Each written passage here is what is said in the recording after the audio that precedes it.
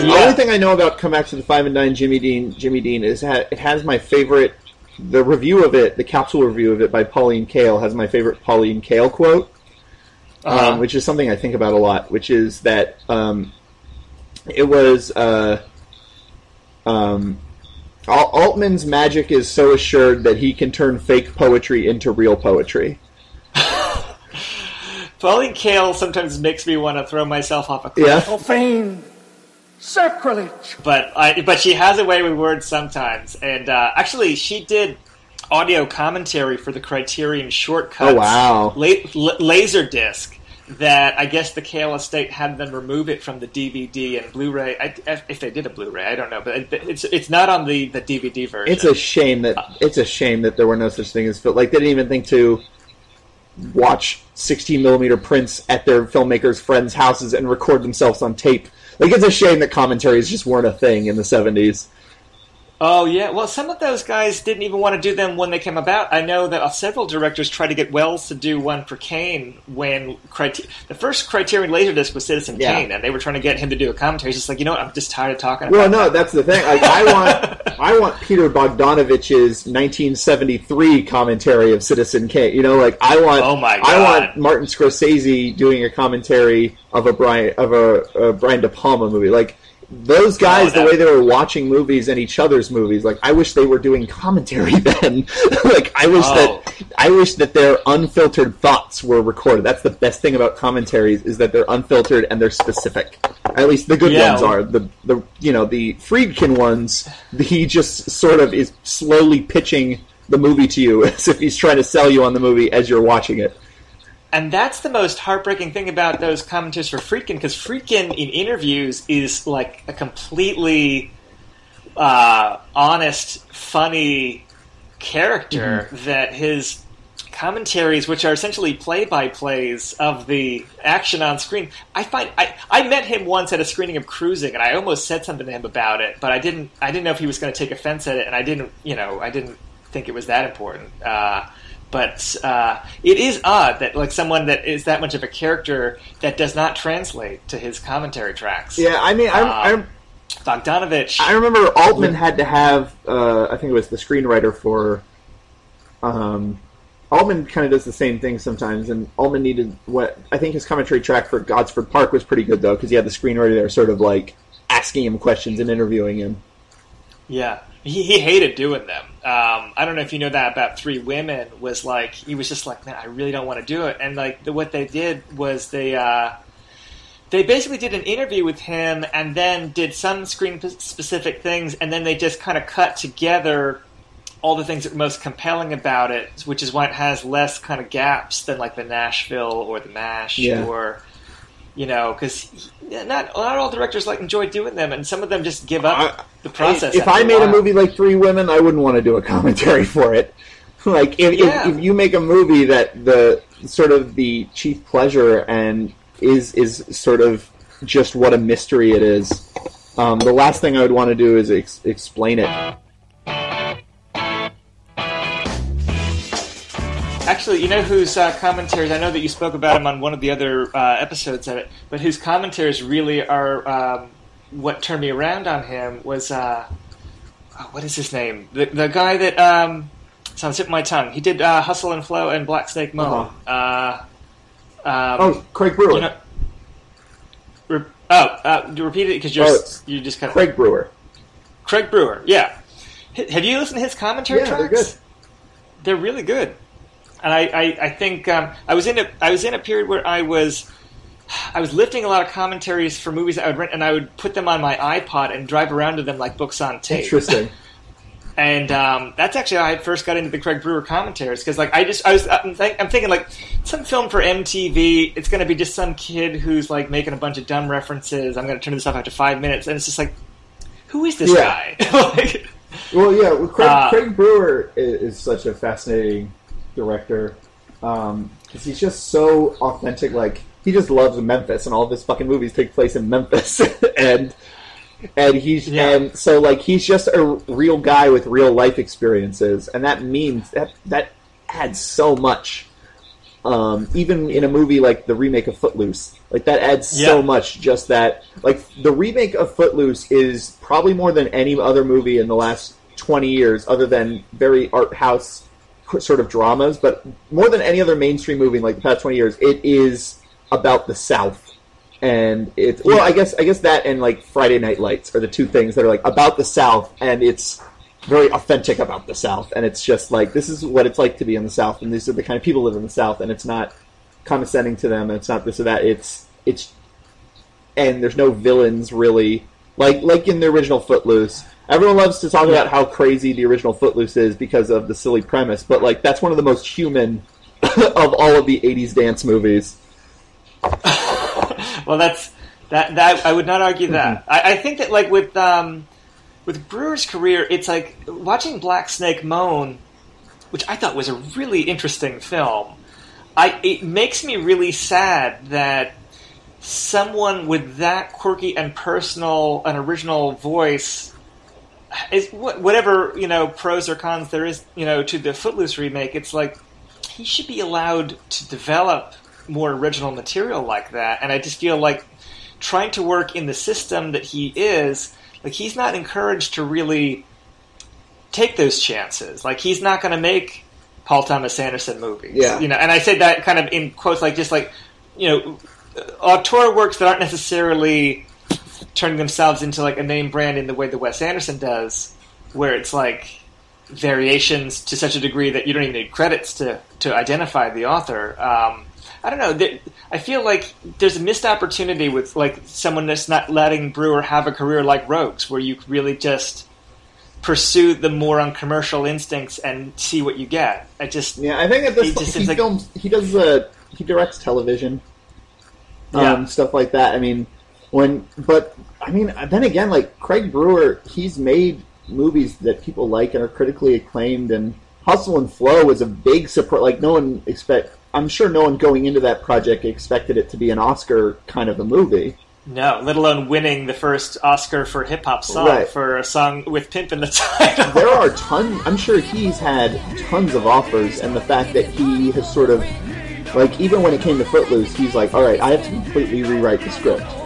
That's he saw something in that movie he could do, and he did it. Like, every dance scene in Footloose has a different tells the story and has a different emotion, even more so than the original movie. Like, unfortunately, the downfall of the remake of Footloose is that the lead is not nearly as charismatic as Kevin Bacon, and Miles Teller is a good replacement for Chris Penn, but that's about, as far as the casting goes, that's about the only thing that stands up to the original Footloose. But yeah, well, I don't know. I mean, Footloose, I don't think it's about, and it's not the kind of film that would like get critical notice because it's I mean, the original Footloose didn't either. Like, it's a mainstream crowd pleaser film. Like, it's not meant for building a reputation as an auteur. Right. I don't know. We were talking yesterday about the landscape of American film, and I guess to some degree your pessimism about where it's all going. To be fair, for those who don't know, this is the take 2 of the Nicholas Roeg podcast. The first one was marred with technical difficulties, and also just me screaming about how Hollywood is doomed. Well, but I think that you had some valid point. I mean, you were talking about how Guardians of the Galaxy, for whatever strengths it had, was ultimately, it falls well short of some great film. It felt the Guardians, like something like Captain America, I can enjoy because that seems like a good version of a Marvel movie. Whereas like Guardians of the Galaxy, it elevated to a compromised James Gunn movie. Like that's the problem with it, is like the parts that are identifiably sort of James Gunn's quirky sense of humor and his love of outsiders and stuff like that, like the parts that are recognizably him are strong enough that the parts that are just two beefy supervillains talking on a meteor somewhere about how they're going to destroy the galaxy and all those like overly serious scenes and stuff like that, those are just like, oh, someone put a bunch of bullshit in my James Gunn movie that I was enjoying. and of course, just the budget being what it is, not that James Gunn has ever been particularly good. I remember even loving Slither when I saw it in theaters. I remember thinking that some of the action scenes were really poorly shot. Like, there's a scene where, like, possessed deer or whatever are attacking someone in a police station. It's all completely dark, and it's hard to see what's going on. And I'm not, like, saying, oh, they compromised James Gunn's vision when it came to the action scenes, but the action felt really generic in Guardians of the Galaxy. And, again, it's an action movie. Well, now, that is some fucked up shit. With a lot of the films that seem to be the films that unite all of the cinephile friends of mine, not all of them, but most of them, Boyhood is another one. They're films that I can appreciate, but I feel like I'm on the outside of like a really big crowd of people that love these and are moved by these films. I would not knock either one of them, but like, I don't know, for some reason, like the year-end films for me, it's like, I don't know that those are going to be on my list at the end of the year. Well, those are two. It's funny. Those two movies specifically are movies that I understand that because, well, for Snowpiercer, it was just so needed. I needed to be in a theater full of people watching a movie like this that got all the beats right and experiencing that rush with the crowd. And I hadn't felt like that since The Avengers. And The Avengers isn't as good as Snowpiercer. Like, The Avengers has a lot of things I'm talking about, but The Avengers just knows what its strengths are. And its strengths are the fact that somehow Marvel, through miracle of casting, has assembled the most charming actors of their generation, all in a single movie, being charming and funny towards each other. And it leans on that so hard. It's all about those characters, and it's all about the way they interact in The Avengers. And so, like, it felt so good to see The Avengers in a crowded theater, and it felt so good to see Snowpiercer. Snowpiercer isn't the smartest movie. It's not very subtle. It's kind of dumb. There's a lot of parts of it that are just like, okay, like I see the class symbolism and stuff, but it's very ham-handed. It's not the most, it isn't like the most brilliant mainstream takedown. It's not certainly no something like Children of Men, which Children of Men works both as a thriller and as really strong political commentary. I would agree with you. Yeah. But Snowpiercer just like, I needed that. Yeah, it reminded me a little bit of Gilliam for some reason. Yeah. Like, it reminded me of Brazil or the art direction is certainly 12 Monkeys and Brazil kind of inspired. Yeah. I mean, I'm certainly not trying to say that I didn't like Snowpiercer. Yeah. I think it's just, you talk about like, people's just kind of like the criteria kind of being lowered just because of what we're largely getting. And I feel like, that film as an action film, I don't know if it's as exciting to me as like, John Woo's The Killer was for an action movie, like where I felt like really viscerally engaged. But maybe it's just maybe my taste is kind of moving away. And when from you that. say, as an action movie, it didn't stack up to John Woo's The Killer, that's a pretty high bar. That's true. The reason that I sort of connect Boyhood and Snowpiercer is I find neither of them unassailable. Like, Boyhood isn't. It's brilliant in its conception. I think most of the ways that Boyhood is brilliant is just the way it was conceived, and Richard Linklater, and just the visceral thrill of watching someone grow up. That and watching the aging process, like you see movies, it's not the longest movie, and you see it's not the most epic movie as far as charting someone's life, but like movies usually just have a cut somewhere where it's like, well, this is the part where it's a child actor, and this is the part where it's Jamie Foxx as Ray Charles, and the just visceral experience of watching someone grow up and following their life, it was just so moving, and then everything in the movie is designed to support that. Like, everything in the movie is designed to support that sort of... As much Linklater in interviews sort of denies that he's sort of playing with the boundaries between fiction and documentary, but I disagree with him. I think he very specifically, he has them at a baseball game, and, like, if you go and look up, like, if you were able to see who was playing and you figure out roughly what year that that baseball game scene is supposed to take place, you could probably look it up.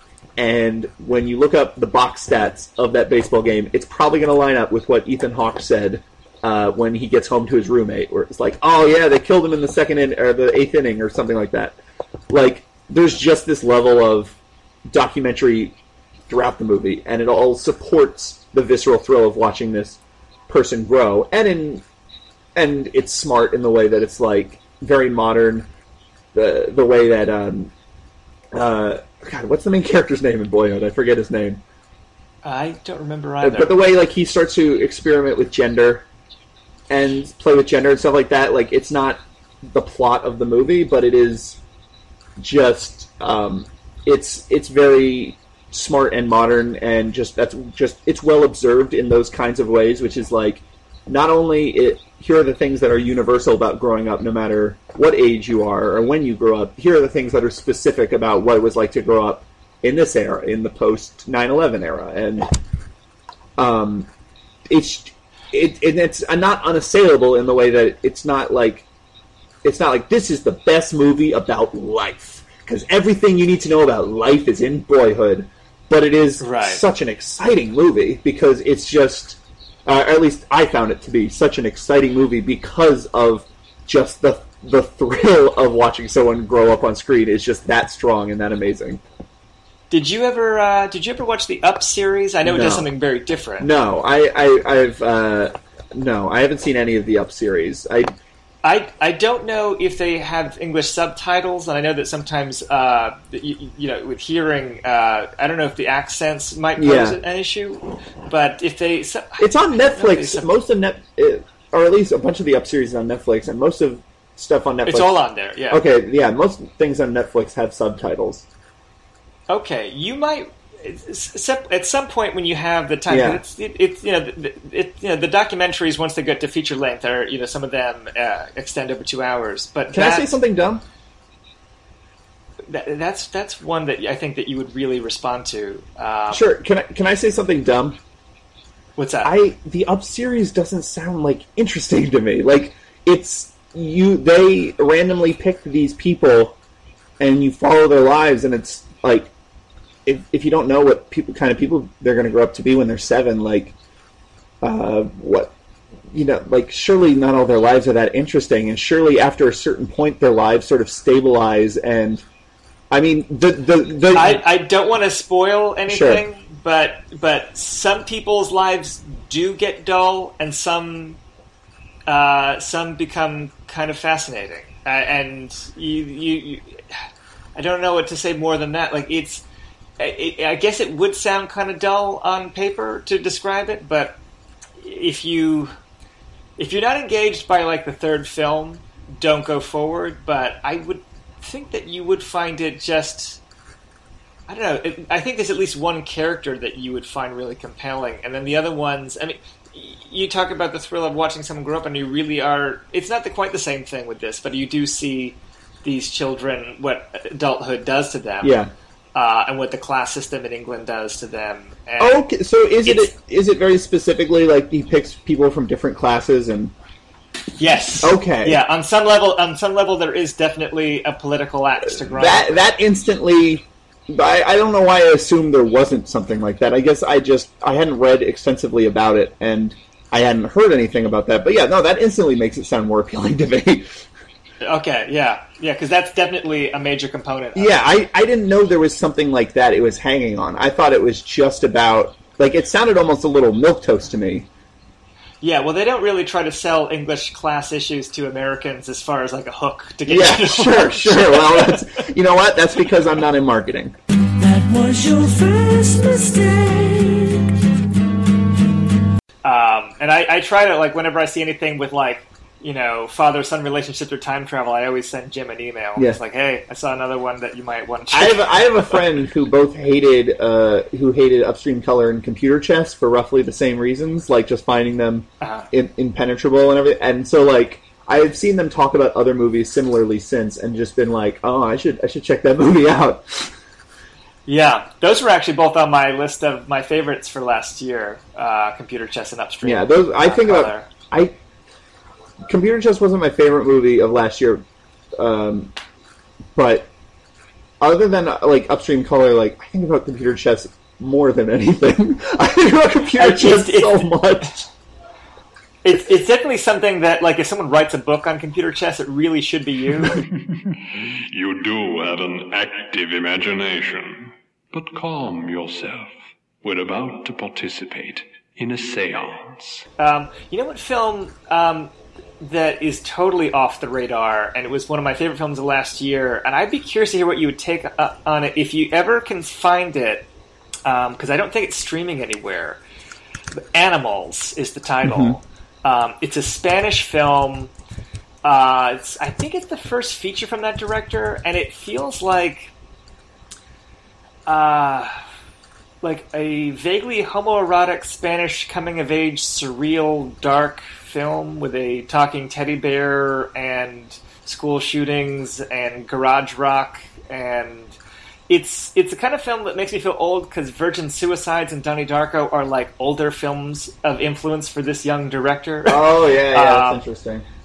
But it's the kind of film that you watch it and you're like, films like this can exist and be totally unknown in America. Yeah. And yet, if, I don't know, the Weinstein Company put this out, it would be like playing in dorms right now. Sure. But it's not gonna. Because there's just so much material and there's so few outlets of influence.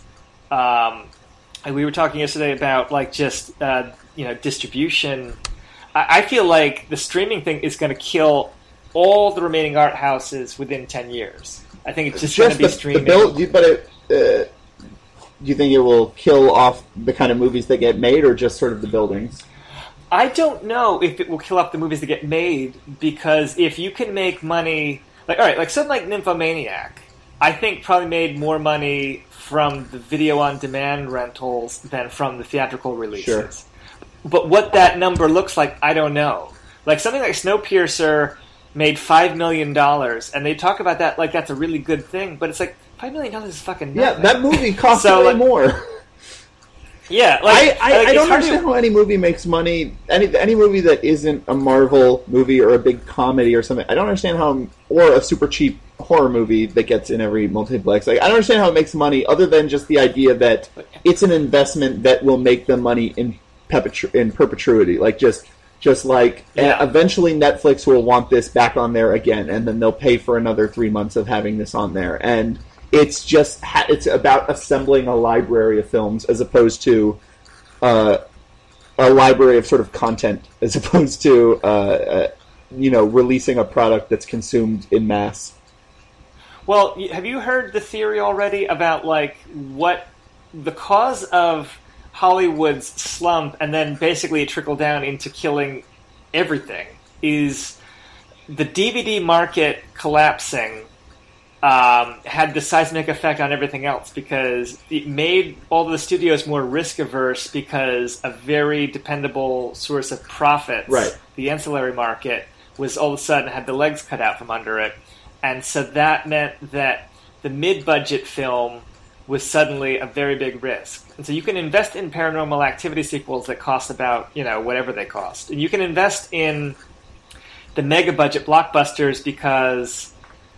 there's a certain kind of business major macho gambling thing, let's bet it all on a $200 million Captain America movie. There's a certain kind of, but something like Sideways is seen as irresponsible because that's not going to translate to other countries so well. Its dialogue, its character, its cultural nuance. It's the odds of it making $20 million back. It's not interesting to make your $20 million back. Who cares?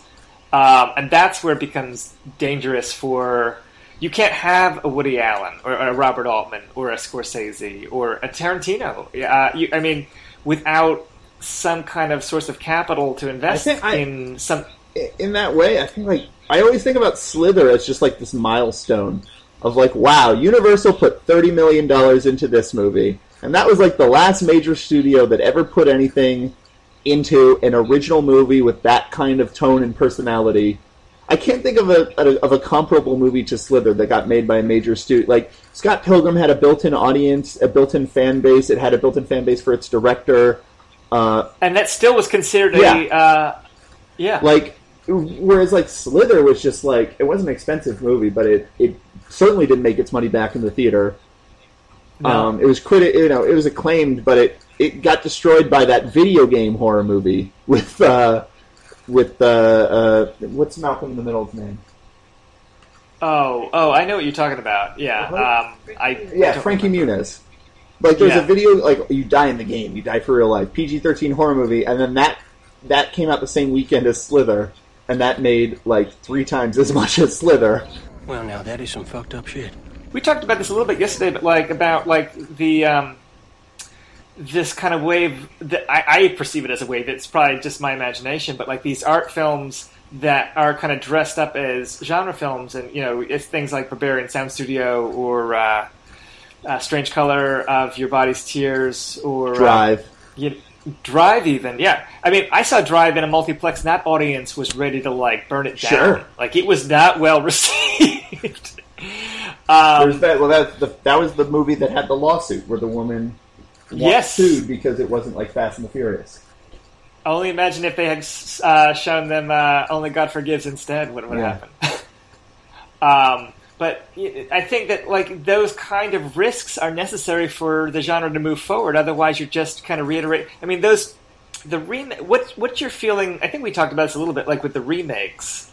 Like, do you feel like that trend is harmful for the horror movies, or it's neutral? I think it's absolutely harmful. I feel the same way about remakes as the way about as just all movies being based on existing properties, which is, if the studio owns the character of Chucky, then someone could have a great killer doll movie that they could turn into a Child's Play movie. They just change a couple of the details or proper names around. It's like, this would make a great Child's Play movie. But that director has to deal with a conglomerate that owns the character of Chucky, and Chucky is an intellectual property, so they're going to stick their fingers in. Like, James Gunn, on his own, could have made this wonderful sci-fi comedy that it's not quite Buckaroo Banzai, but it could have had that kind of flavor to it. But instead, because Marvel owns the rights to all these characters, they have a say in how these characters are portrayed, and they have a say in what the kind of universe these characters exist in, and what can happen and what can't happen, and they have a say in, like, well, it has to tie into these movies. And so this wonderful movie got turned into this good movie. You know, like, and I think Guardians of the Galaxy is really good. I really do. But it's just this idea that it's, like, the best you can hope for is that you can't think that Rian Johnson will make the equivalent of Brick when he makes a Star Wars movie. The best you can hope for is that he either has an idea that fits exactly into their game plan, or that they don't interfere too much with him when he makes his Star Wars movie. Because is Lucas producing that?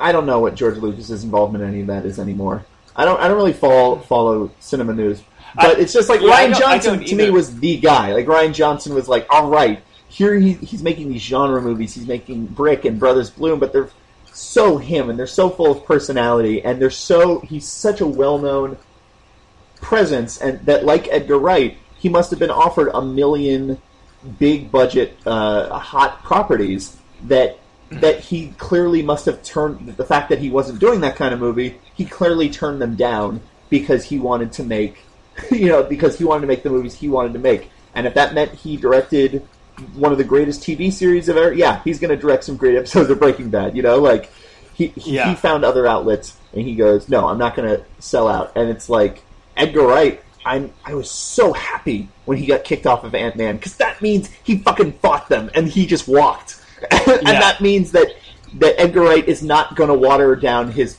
image.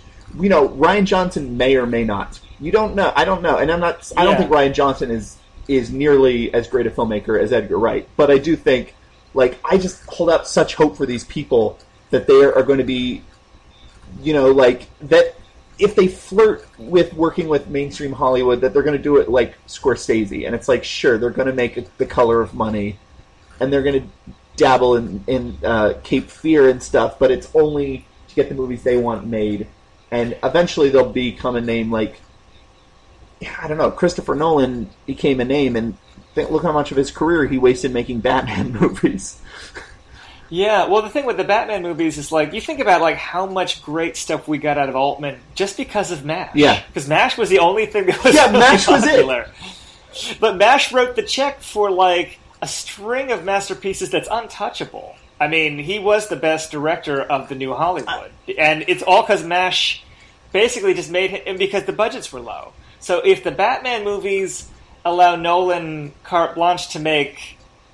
I don't know what he'll make, but, like, I mean, you would think that that will carry over in a way that is much more profound than, like, Stranger Than Paradise gives Jim Jarmusch money. Yeah. Or, you know, but the thing, or Blue Velvet gives David Lynch money. But it could also like, just, I don't know, I think Inception, I think all of the faults of Inception feel like Christopher Nolan's faults and not a studio intruding's faults, you know? Oh, no, that's definitely, like yeah, that's 100%. So, like, Inception doesn't feel like a compromised movie in that way. So, like, Christopher Nolan's one of the few that's living the dream. I guess I just holistically, for everything in this world, my philosophy is just that money is the ruiner, and you have to get close to money to get things made. You can't be an artist if you are living on the streets because you can't afford rent. You know, like, even to bring it down to painting. And cinema is one of the more expensive arts there is. So, yeah. Well, you know, a friend of mine made a feature film because he met somebody that was a friend of family, I guess, who just bankrolled the entire feature. And it was less than $1 million. Right. It was like... I forget what the budget was. It was maybe a couple $100,000. More money than I'll ever have. But, you know, very small compared to even, you know, the computer chess level, probably, of a budget. But you could make a feature on it. You know, it will look like a movie. It will have, you know, all of that. You can do it. And that's with just, you know... That's with that small amount of money. I guess once you bring unions into it, you probably read the Lloyd Kaufman book. Like, you go union, you're looking at $1 million minimum kind of budget. Like, it's harder. You can make films more cheaply than ever before, but the distribution is really where it becomes problematic. I still kind of am surprised that cellular phone cameras and YouTube hasn't engendered any appreciable new wave. Yeah. I find that baffling. I do too. That's honestly one of the most thrilling things about computer chess for me, is that it was this viable movie shot on this video equipment that looks nothing like film, and like part of the reason it's compelling is that it's evocative of an era, but it's also just it made me realize, like, I think if people got over that idea that they want their movies to look as good as Jaws or as Fellini, or, you know, whatever their favorite, the ideal version they're shooting for. Like, if they could just get over that and just realize that people are used to watching things shot on cell phones for hours a day. You know, like, people are used to watching Vines, and they've internalized that they won't instantly reject the idea of seeing a movie shot on an iPhone. Well, it'll come. The thing is that, like... techniques that remind you that you're watching a movie are inherently experimental, whereas the more that you're able to forget you're watching a movie, the more it's commercially... I don't know if entertainment is always the right word. I mean, that's the thing with, say, like the found footage horror movies. I mean, the reason that those work as well as they do is because there's no artifice, and they simulate reality to such a degree that you forget you're watching a movie, even more so than something as raw as, you know, Texas Chainsaw Massacre or Last House Left or Cannibal Holocaust. The funny thing about that is there's so much. I mean, ideally, I know you're speaking just ideally as a genre, and compared to the average horror movie, a found footage movie removes artifice. But if you watch I was watching this found footage movie, The Devil's Due or whatever. It's it's the worst movie I saw this year. I've not seen it. It can't be worse than Devil's Knot. It might not be, but it's pretty bad, and it's like a found footage movie that cuts to different camera angles during like a scene that ostensibly you're just watching someone holding a camera. It cuts to different angles, like Yeah. Like, it... And, like, there's always audio as if every single human being on this earth has a body mic on them. Like... Yeah, I mean, there's definitely more bad found footage horror movies, I'm sure, than good ones. It sounds to me like you're talking about the Antichrist. Well, perhaps I am. Inland Empire almost feels like the sour answer to Mulholland Drive in a way. Mm-hmm. Like, it's that same kind of, like, what is reality, California neo-noir kind of thing. But it's flipped inside out. I don't know. I went to a thing on Lynch the other night, called Lynch 101, where it's like different local writers talking about each of the features, and then they were kind of intercut with commercials and short films that he had done. It was pretty interesting. Premonition of an Evil Deed is still one of my favorite David Lynch movies. They showed that, and I thought of how much you liked that film, because I remember when you guys were prepping for that, and I knew that you hated some of the David Lynch films already. I'm like, oh man, there's going to be like the Hal Hartley episode where Patrick's just like trashing the director. I like the entire episode.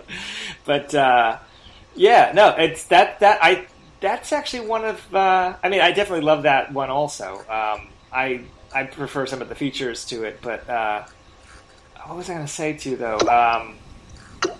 Found footage. Oh, what I was going to say about, like, I think what film is coming to now, at least as I get older, it almost feels like when you were collecting punk rock or alternative kind of records pre-Nirvana, where it's like, it just requires more work. Yeah. Because the distribution is, like, not as good, but it's still out there, and the thrill of the hunt element is kind of back for me a little bit, just because I can't trust that it's going to wind up in the theater near me, even because Philly is not... I moved out of Philly, but it's still, like, right up the road, essentially. But a lot of the best stuff I see is not even going to come there. That feels liberating, almost. Like, I remember me and Regina, we went to this... the Dissolve had this reading at this bookstore, and I think it was Scott Tobias. He had something about sort of... it's a sort of eulogy for the death of film, and just eventually movie theaters will become just further and further removed from what he thinks of.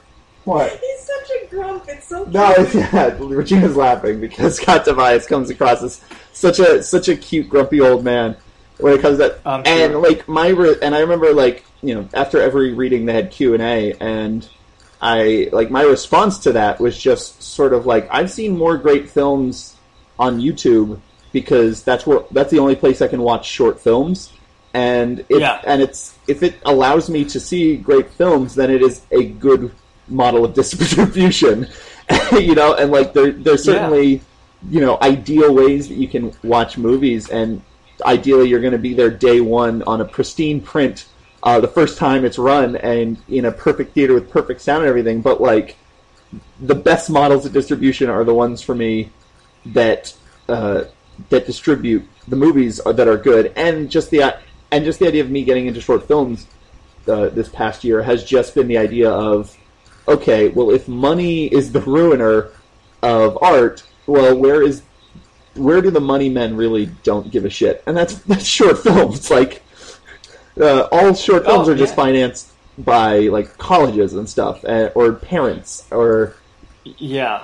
Well, the thing with the short film is that festivals... You can't always trust the selection process, because a lot of it is determined by either films that feel like tryouts for Hollywood careers, or they feel like they're selected because of what they're about, not how they're about them. And that's where it becomes... I mean, ideology-driven cinema is almost completely absent from multiplexes. So I understand why...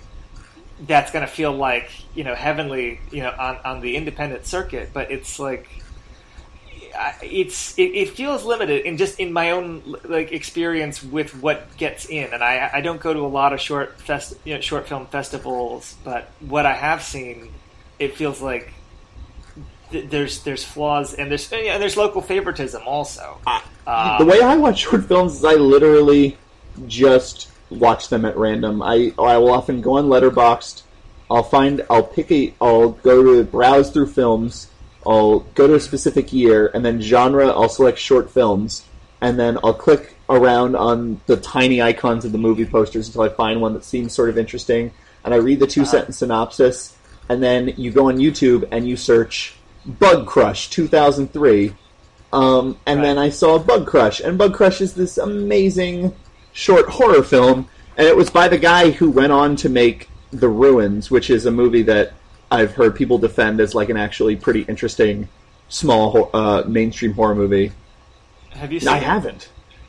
I saw it, and I thought it was okay. Not great. Like I didn't go in with high expectations, and I don't remember thinking it was anything special. And then I've been hearing since then that it's this kind of sleeper film. I'm like, really, The Ruins? So I actually, it's one I want to see. The thing that makes Bug Crush interesting is Bug Crush is sort of about this gay teenager, and this new kid comes to town, and this gay teenager, he's completely introverted, and he's a goody two shoes, and this new guy who's nice to him is this bad boy, and the first time we meet him, he's being reprimanded by a teacher for smoking in front of the school, but the pace and the tone of it is totally like this languid, and it sort of feels I think it was Mike D'Angelo. Mike D'Angelo made a list of his 101 favorite movies of the decade in 2011, and it was from year 2000 to year 2009 or something like that. And and Brick was on there, and he described Brick as representing adolescence as free-floating bewilderment, and I can't remember the other word, but just the idea, and that really struck with me, because number one, that is a great way of describing Brick, but also that's a great way of describing adolescence, is just this idea of everything is just up in the air, and things are kind of happening at their own weird pace that you can't control, and there's just this weirdness that will last for days about an event that happened days ago, and Bug Crush isn't the greatest movie I've ever seen, but it captures that sort of weird feeling of you're with friends of friends, and then suddenly you're in a friend of a friend's car driving to this friend of a friend's house, and you realize that everyone you're with you don't know, and they're and maybe they're all smoking pot, and you've never smoked pot before, and they pass the joint to you, and it's this weird just sort of you hyper focus on the pipe as it's passed to you, or the joint as it's passed to you, and you're here it goes, and time kind of slows down, and you are driven by pressure of liking this person, or sometimes you're driven by pressure of being attracted to this person, or sometimes you're just driven by pressure of wanting to do the thing that you think you're supposed to do because you're a teenager, and it sort of captures that feeling really well, and then it goes in a really dark, abstract place, and I think the ending is a little it's a little overly cynical and a little overly dark as sort of a just look how harsh this movie is. It kind of feels like that. It doesn't feel 100% like 100% honest as everything that came before it, but it's just a capturing of that, and capturing of that dread, and building that dread, and using that in the format of a horror movie. It's just and it couldn't work as a feature film. I mean, it could probably if the director was really amazing, but it would be really hard. But as a 16-minute short film, it's just perfect, and I found that completely by random. And when you go into a movie with no expectations and no idea where it's going to go, and the movie that you go into like that is that film, I'm good for 4 months. I can watch 4 months of short films that I'm yeah, whatever, until I can find that next one that just hits me like that. Where over the rainbow birds fly. Birds fly over the rainbow. Why, oh, can't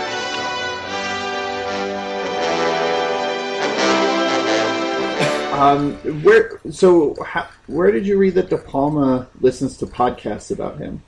That was on an episode of the Projection Booth. One of the hosts of, is it Film Geek, something, or another podcast that I've checked out. The two of them were talking about how he had checked out their Phantom of the Paradise episode, and their De Palma, I guess one of them had done a whole thing on De Palma with people like Keith Gordon kind of chiming in, and then the other one had done like a full-on episode just on Phantom of the Paradise. And I had gotten back to them both that De Palma had listened to them. Like, he didn't contact the podcast or anything, but people that know, he does listen. So I was telling Jim, it's just like, the odds that he actually checked out your podcast, because it's one of the only ones that comes up about just him, are actually a lot higher than you probably would have thought. I mean, if he's... Oh, God, that's weird to think. It's weird. I mean, there's no way he got through that whole thing. I would think, number one, he just... I don't know. Maybe he finds it... Actually, he might just find it funny. He's been controversial since before we were born. I'm not implying like he would get offended and stop listening in a huff, but I think he might just find us too moronic. Say, what's the idea of this rush stuff? Hey, what's the idea? You trying to ruin my business? What's the idea? I lost my balance. Hey, what's the big idea anyway? Well, did you find the Rogue films... Like, did you feel that they were attempting to tackle big ideas, or obviously they're dense in terms of like the amount of information in them, but whether or not they're shallow or deep, like, is very subjective. Did you find that they were the ones that you found exhausting, like Performance or The Man Who Fell to Earth? Did you feel like there were ideas that you weren't getting, or you thought that they were just like too incoherent to really engage with? What was it that was turning you off? Probably the latter. It was. I usually try to give the benefit of the doubt to movies like that, and I can assume that Man Who Fell to Earth must have something to say, but it was so hard to engage with. I found the thing about all Rogue's movies is they're the least plotty movies I've ever seen, like, outside of Kelly Reichardt, but Kelly Reichardt, she makes very simple movies that fit the lack of, like, plot. But, but like, his movies, like, Performance is violent gangster, gets out of hand, has to lay low. Right. That's all of the events. Well, it's not just that, because it's, I mean, as you know, having seen it, I mean, it's also about... it's about identity. It's about, through the use of drug experimentation, like, it's ambiguous, but it could be like a possible, by the end of it, it may be that there are two personalities in one body. It's very ambiguous, but what's happening in those last scenes is, open to debate. But I think that, I mean, it's obviously commenting on identity and identity construction. I mean, you can see with all the shots of the mirrors and Performance, I'll be honest with you, is a film that I don't love it as much as its fans, and I don't dislike it as much as its detractors, and it has a lot of both. Like, it's one that like, you talk about The Long Goodbye and not always remembering the story. Like, that's a film that, like, every time I go into Performance, I don't always remember everything that I seen last time that I saw it. It's so disjointed. Like, trying to remember all of the bits and pieces. Like, to me, Performance felt like a more... Like, it's almost... It has the same formal operating procedure as something like Head, but in a way different way. Like, I mean, I kept thinking about Richard Lester when I was watching... Because you had said that Rogue had edited one of Lester's movies... Well, no. What it is that Rogue's, like, trademark editing style, I think he takes it from Lester, and he takes it from Camel, because Camel is actually more the author of Performance than Rogue. And Camel is the... Donald Camel was the co-writer, co-director. Like, he was like this painter, like, British Invasion scenester that had, like... He brought more of the kind of...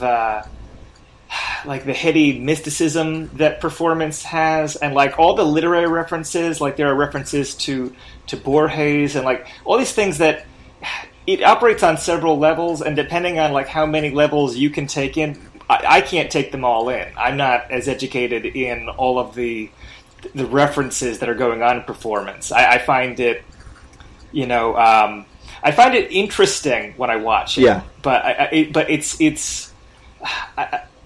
I know that there's more to it than I am grasping when I watch it. And I know that I worked for Criterion for a few months, and I remember one of the producers there, I overheard a conversation with her and the head of Criterion, and they were asking her, like, if you could have your druthers and produce any film for Criterion, what would it be? And she said performance. And I always but Warner Brothers controls it, and they have kind of a weird love-hate relationship with it. They never seem to properly do it on DVD. And they actually sat on it for a couple of years trying to figure out what to do before they put it out with the X-rated. I can't blame them. Yeah. What do you do with a problem like performance? I think they forced them to recut the original version, and I don't even know what that would have looked like if the version that we have now is the compromised, like, more commercial version. But I know Todd Haynes ranks it as one of the 10 best films ever made, but I don't know if what he gets out of it is the fact that he grew up with it when it was like the rare film to be that gay friendly or that drug friendly. And it might all seem very tame now. I know that you were commenting on Facebook about how the drug element was kind of boring. Well, it's not necessarily tame. It's certainly not tame.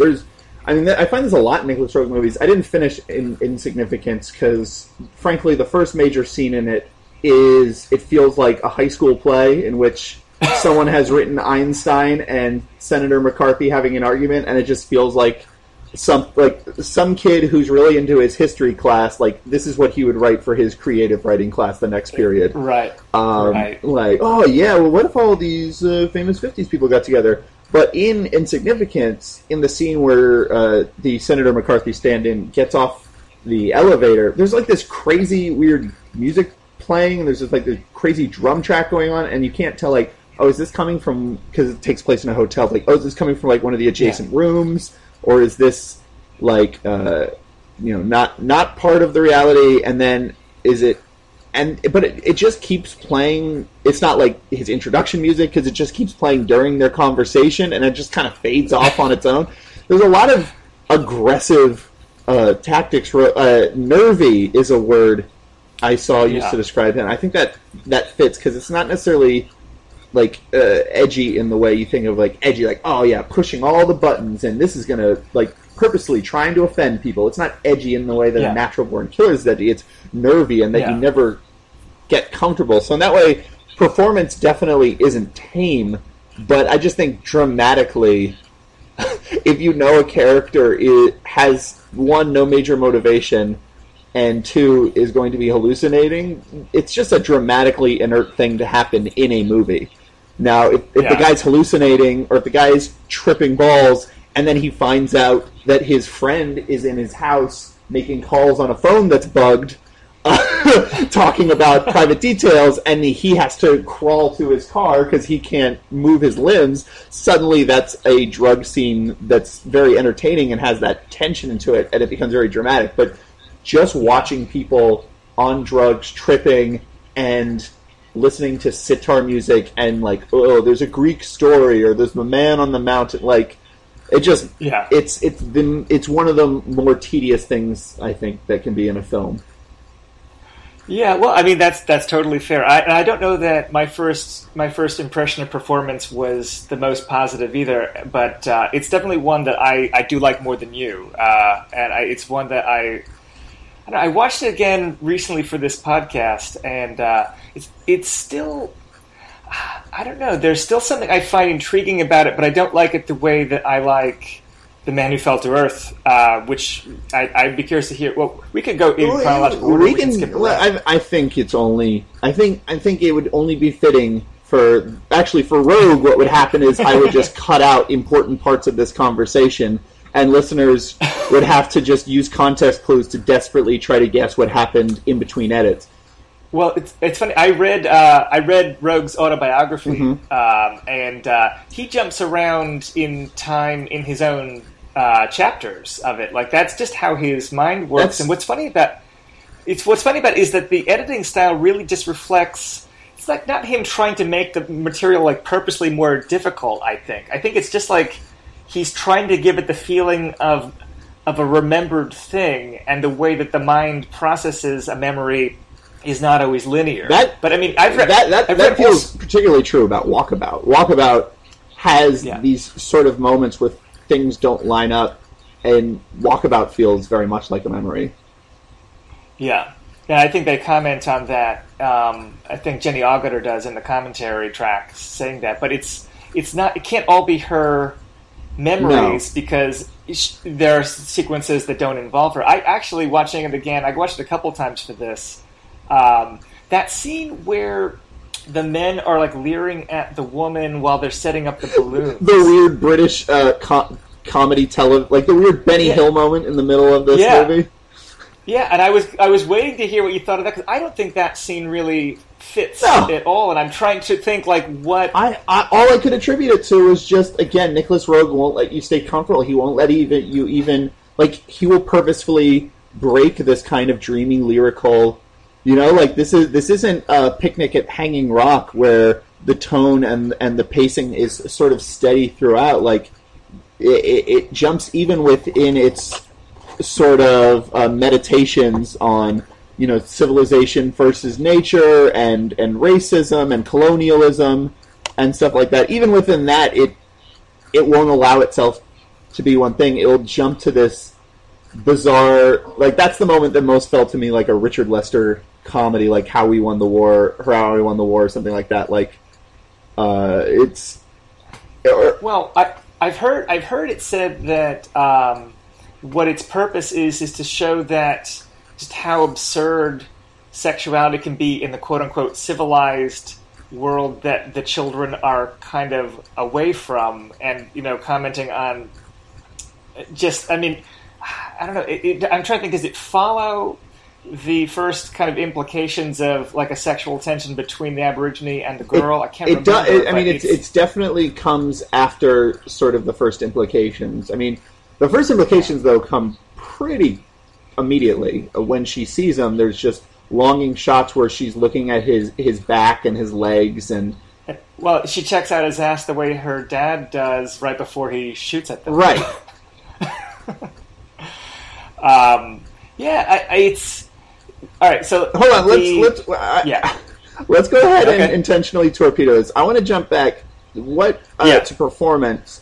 What to you, because to me these are very similar movies, what to you makes The Man Who Fell to Earth, which you prefer to performance, what do you think is like sort of the key difference in those movies, or at least why do you think you respond more to The Man Who Fell to Earth than performance? Well, I think it might be something as simple as, well, first of all, the Bowie character I find more compelling because he's both kind and sweet, but also kind of emotionally really unmoved by anyone he engages with. Like everybody's life is being changed by him, but he's just kind of on this kind of like somber mission that he's ultimately going to fail at because he's just not that equipped to deal with the shady behavior of humans. Right. I find that kind of I mean, Bowie as a movie presence I find compelling anyway, and that probably just lends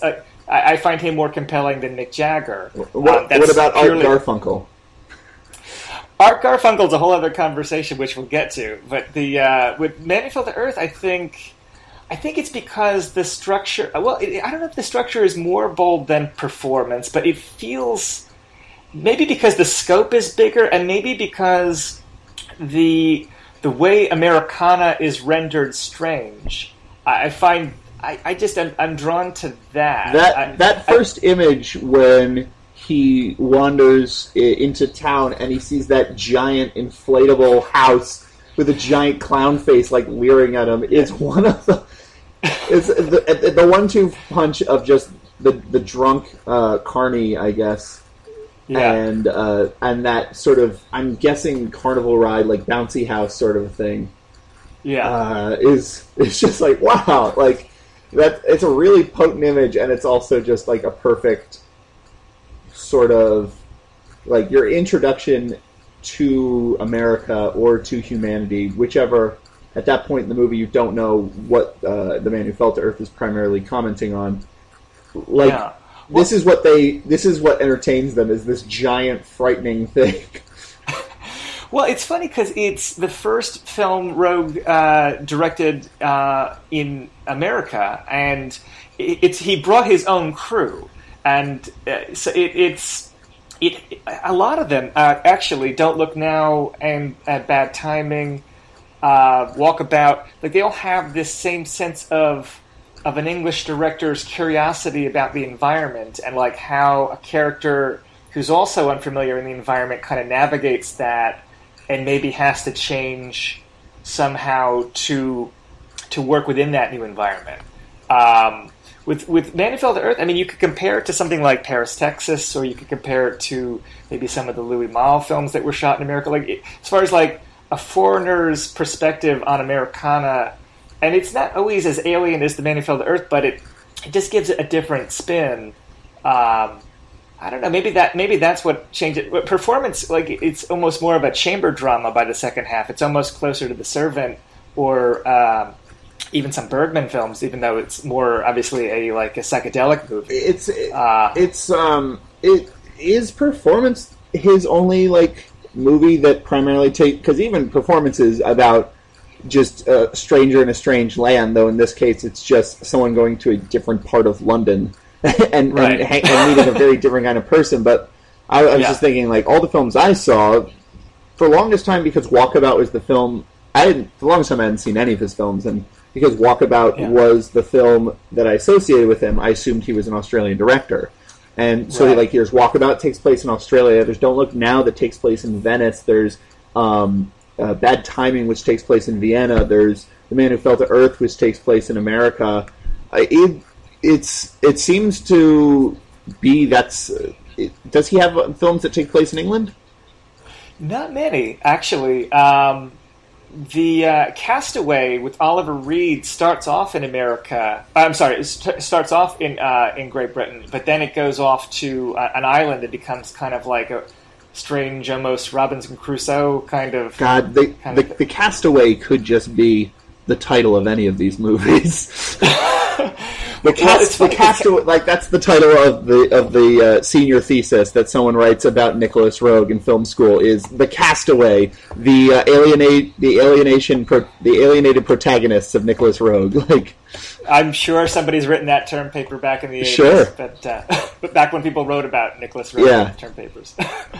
I mean, it's funny because I watched everything up until the last feature, which was Puffball, The Devil's Eyeball, which is not as good as the title would suggest. And the synopsis, the IMDb synopsis is terrific. It's got the only scene where you see sexual intercourse from inside a human body. Enter the Void. Oh, well, I mean, I forget which came first. Maybe this one. Oh, yeah, that's true. This one could have come first. Yeah. But there's no... I was looking for the secret masterpiece of the neglected years, and I didn't find it. It's a strange thing with him, because up until Eureka, which I don't know what you'd make of it, you probably would find it exhausting also, but maybe fascinatingly so. It definitely has one of the worst courtroom scenes of any film. What makes it the worst courtroom scene? It's just awkwardly staged, and it goes on for... seemingly eternity. Like, it just stops the entire film cold, and it becomes really ridiculous. I'm trying to think what I could compare it to. It's like the worst Spike Lee endings when he overreaches, and I love Spike Lee. Like the Jungle Fever ending? Yes. It's like that level of just like, what? Why did you just pull the rug out from the film? Yeah. But that's the last one where his cutting and his imagery and the violence and the sexual language and just the daring is still really kind of going full bore. And that film was shelved and critically mauled, and just... It came out like several years after he made it, and after that point, like something like Insignificance is quirky, but you get a sense that he's not got the same level of daring, and they become almost more like irritatingly comical, and like they become a little bit more annoying at times. I mean, I say that like still as someone that likes the films and finds them kind of fascinating, but they become a lot more off-putting. Like, you think that things like Performance of The Man Who Fell to Earth might try your patience, and the further down you get, like he loses the critical fan base that he has, because the films just become very tricky, and not in a way that is they're hard to recommend. Like, they have their fans, but they become they become very curious, and then after a while, it almost becomes like Altman's career in the early '80s, where he's making these odd, like filmed plays. Yeah, I mean, Insignificance was a play, but like the invention kind of lessons, like they become much more conventional in terms of the shooting style. And I don't know if that's just because he's getting older or because he's working with increasingly smaller budgets. I mean, it almost reminds you of something like Dario Argento, where it's like he's this kind of madcap, visionary daredevil, and then they just become bad and don't get good. And it's just like, what happened? I'm sure it's exhausting. Yeah, I mean, even if you're not making the big movies like Nicholas Roeg, I can't imagine any of these films are ever big budget movies. Possibly The Man Who Fell to Earth, just because of the scope of it. Yeah. But I'm even that compared to other '70s sci-fi, it couldn't have been too expensive. Like you still have to get money for these movies, and I'm sure that as a young man, you're just full of piss and vinegar, and you're like, "Fuck you! I'm going to make performance," and I know that when that screening happens, WB will be appalled, and there'll be lots of hand-wringing and yelling, and they'll play hardball with me for 2 years, and I'll think no one will ever see it, but eventually someone will see it and see it. It's great. I mean, Bad Timing was a movie where, like, when the company that produced it called it pornographic, and they were appalled by what he came up with, and... Yeah. You heard what their tag of it was, right? A sick movie made by sick people for sick people. Yeah. I wish it was that interesting. Well, I showed it to a girl, close friend of mine, a few weeks ago, and I think she was taken aback by the ending with Garfunkel. I mean, I guess we can spoil it. Sure. I mean, who is listening? But the scene where he's raping the passed out Teresa Russell character, who has passed out because she's OD'd on pills after. Yeah, and he's assuming that she's either dying or dead, and so that scene was misrepresented in some things I read as necrophilia, which it isn't. No. But I think when trying to sensationalize that film, that was. Well, yeah, it's certainly when you're in the scene and you're watching it. It feels like necrophilia, even though later at the end of the movie you see that she's alive and well. So in retrospect, that scene is not a scene of necrophilia. It's still, when you're watching, you're like, oh my god, I'm watching Art Garfunkel commit necrophilia. Well, what I love about Art Garfunkel in that film is it almost feels like an extension of the Carnal Knowledge character, which is like this. It's like the worst thing you fear about yourself. If you're ever like the weaker person in a relationship, like it's all the worst qualities as far as the passive aggressiveness and the condescending and the wimpiness, like the pulling away. I don't know. It's not an easy hero to root It's not. I mean, you don't root. As far as I'm concerned, it's a movie about sort of gaslighting and just about like there's this woman who. This kind of man, he's going to put all of his hopes and dreams into, and be like, she's beautiful and she's sexy, and she liberates me, makes me feel liberated in a way I've never felt before. This person's going to solve all my problems, and the reason this person is, so free spirited to begin. I mean, it's not not a quote unquote manic pixie dream girl or whatever, but it's kind of the same vibe as films that subvert that, which is like the reason she's so free-spirited and wacky to begin with is because she has serious problems, and by turning her into an icon and turning her into this idol as opposed to looking at her as a real person with real psychology. I mean, he plays a psychology professor in this film. In turning her into this totem, he's sort of denying her humanity, and there's that amazing scene where they're walking up the stairs. And there's two amazing scenes where she's walking up the stairs, and both are sort of about this. One is where he comes to her apartment, and he wants to have sex with her, and she turns him down, and he basically is just like whining and begging for it, and just being really pathetic. And finally, when he doesn't get it, he leaves, and she chases him out, and she she flashes him and is like, look at this. This is what you want, isn't it? This is what you want. Take it. Why don't you just take it? This is what you want. This is what you came for, right? Like, really just shoving what a shit he's being in his face. And he's so dumb, he just does it. Like, he doesn't, like, he's not shamed by this. He goes, oh, good, I get what I want. Yeah, no, it's so tragic. And then what makes it even an odder scene is that Rogue has the Keitel character going back to that location in another time frame, and it's almost like he's a voyeur on their past, because like he's lit almost like a horror movie, and he's like taking in like his fantasy of their history.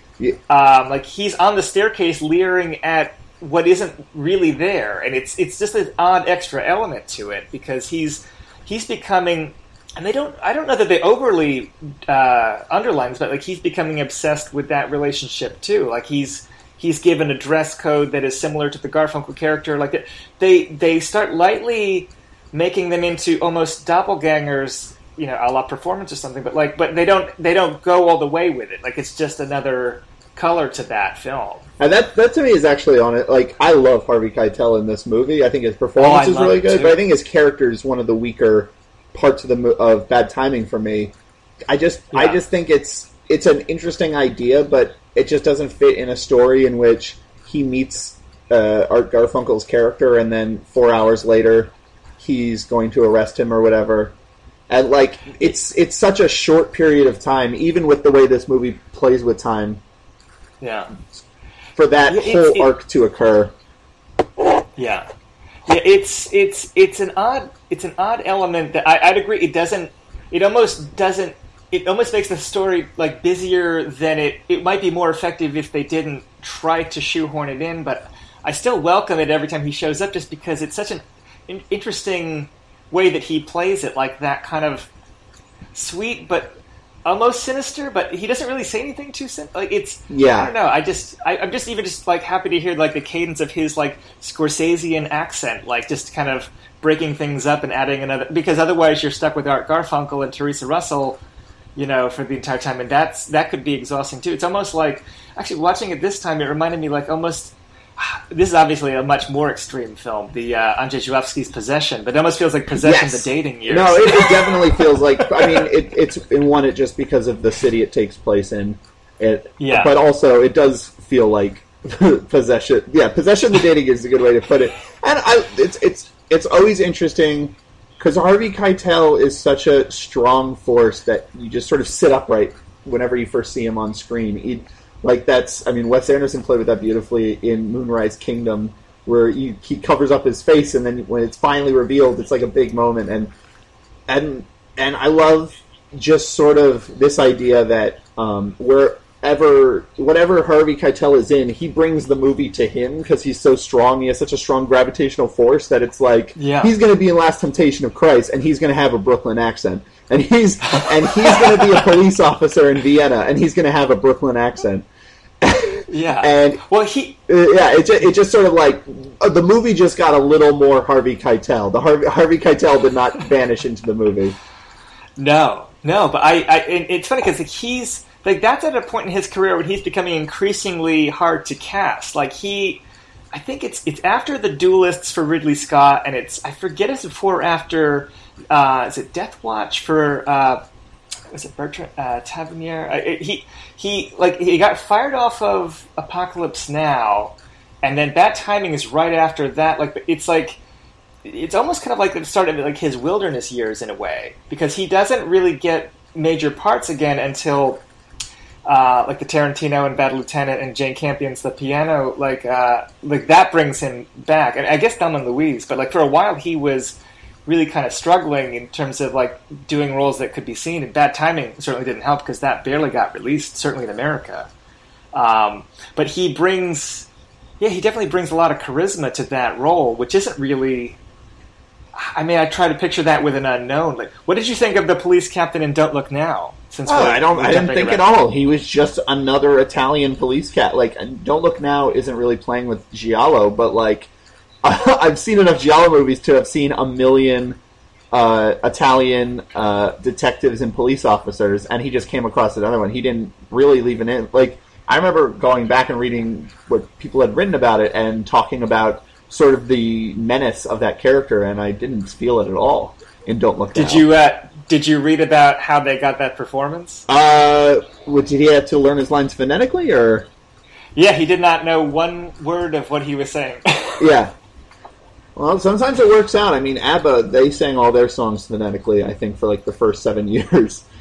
I did not know that. I think it's a factoid. I can't confirm that. I've never read a biography and everything, but I'm pretty sure that like those first dozen singles or whatever, she is just singing phonetically and didn't know English at the time. So I read your review of Don't Look Now, which I thought was interesting. I know that you commented on the virtuoso opening, which is the most famous part of the film. Well, actually, I take that back. The sex scene is the most famous part. But I mean, it's almost like Blue Velvet, where even the bad reviews were like, but the opening is so killer. Sure. What did you? Was that the first one you watched up for this? Was Don't Look Now? Yes. Don't Look Now and then Bad Timing. Those were the first two. Okay. Having seen, to my mind, you've seen all the real essential ones. Mm-hmm.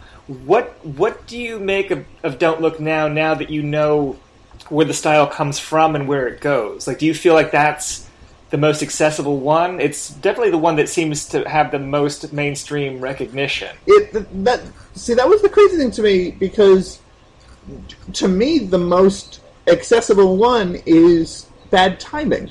Because Bad Timing is just telling a straightforward story, and Bad Timing has this tension to it. And, I mean, that's the thing about Man Who Fell to Earth. The first, 30 or so minutes, you're like, what is his plan?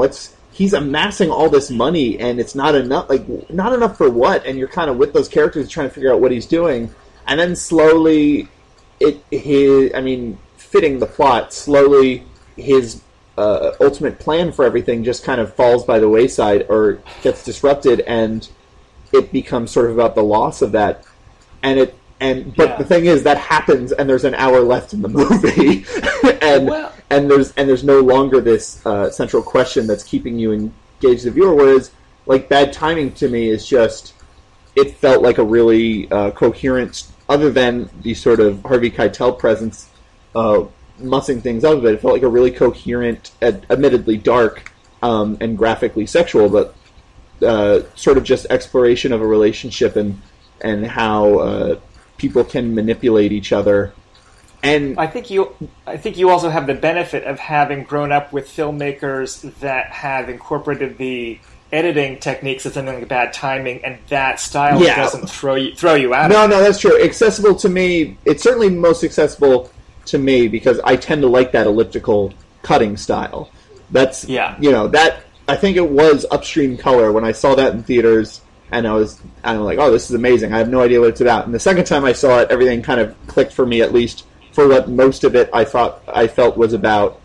And after that, I was just like, I love how the story is told. I love that it wastes no time. And Primer almost feels a little too cut. Like, if you want to compare the Shane Carruth movies, like, Primer feels too cut down to the point where, unless you have very good ears and can listen past the bad, some of the bad ADR, like, you honestly will just absolutely get lost. And that's part of the fun of Primer, is just trying to hold on as long as you can before you fall off. But, like, after Upstream Color, I'm just like, yes, this is how movies should be. Movies should trim all this fat. And I began to see scenes, unless it was deliberate to establish a pace or to establish, it's a procedural, they want you to go through everything. Kelly Reichardt wants you to feel every process of being homeless in Wendy and Lucy, and you want to see her writing in her notebook, and you want to see her, like, walking around the grocery store and picking up something and then putting it back, and these long streams that, like, unless it's doing that specifically, I love scenes that are cut like that. So it's true. Don't Look Now is probably the most accessible, in which as far as it's a more traditional story and it's more traditionally told. But the difference between Bad Timing and Don't Look Now for me is Don't Look Now keeps playing with the audience, not toying with it in the way a thriller does, like not toying it in the way like Seven does, where it's like, oh, they're closer. They came closer this time. Oh, they almost had him, but he fell off. It toys with them in that it just wastes your time on all of these little tangents that are just like, okay, so the two sisters. We did notice earlier that they said that his wife looked exactly like their daughter, so I guess they were with their daughter, but they don't mention their daughter when they're in prison, and I guess that's nothing. And he goes and listens, like, there's so many dead ends, and it just sort of, there are so few scenes that actually are like a build-up of tension and a release of tension, and the way a movie like that generally plays. And, you mentioned my Letterboxd review. The way I described them in my Letterboxd review is the whole thing just feels like the Labyrinth. Like, it just feels like Venice is used to great effect in that there are literally just scenes of them getting lost on their way back to the hotel, or them taking... I'm sorry to interrupt, but to drag it back to Bad Timing for a second, both Art Garfunkel and Harvey Keitel have literal labyrinths that they put on their walls. Oh, I didn't notice that, or at least I don't remember it. Yeah, but sorry to continue. Well, I mean, if you're talking about a director who's mostly concerned with displacement, that is a meaningful image, the maze. But so Don't Look Now, to me, it doesn't offer the thrills a horror movie offer, like that you would expect a horror movie like this. Like, there's no... Yeah.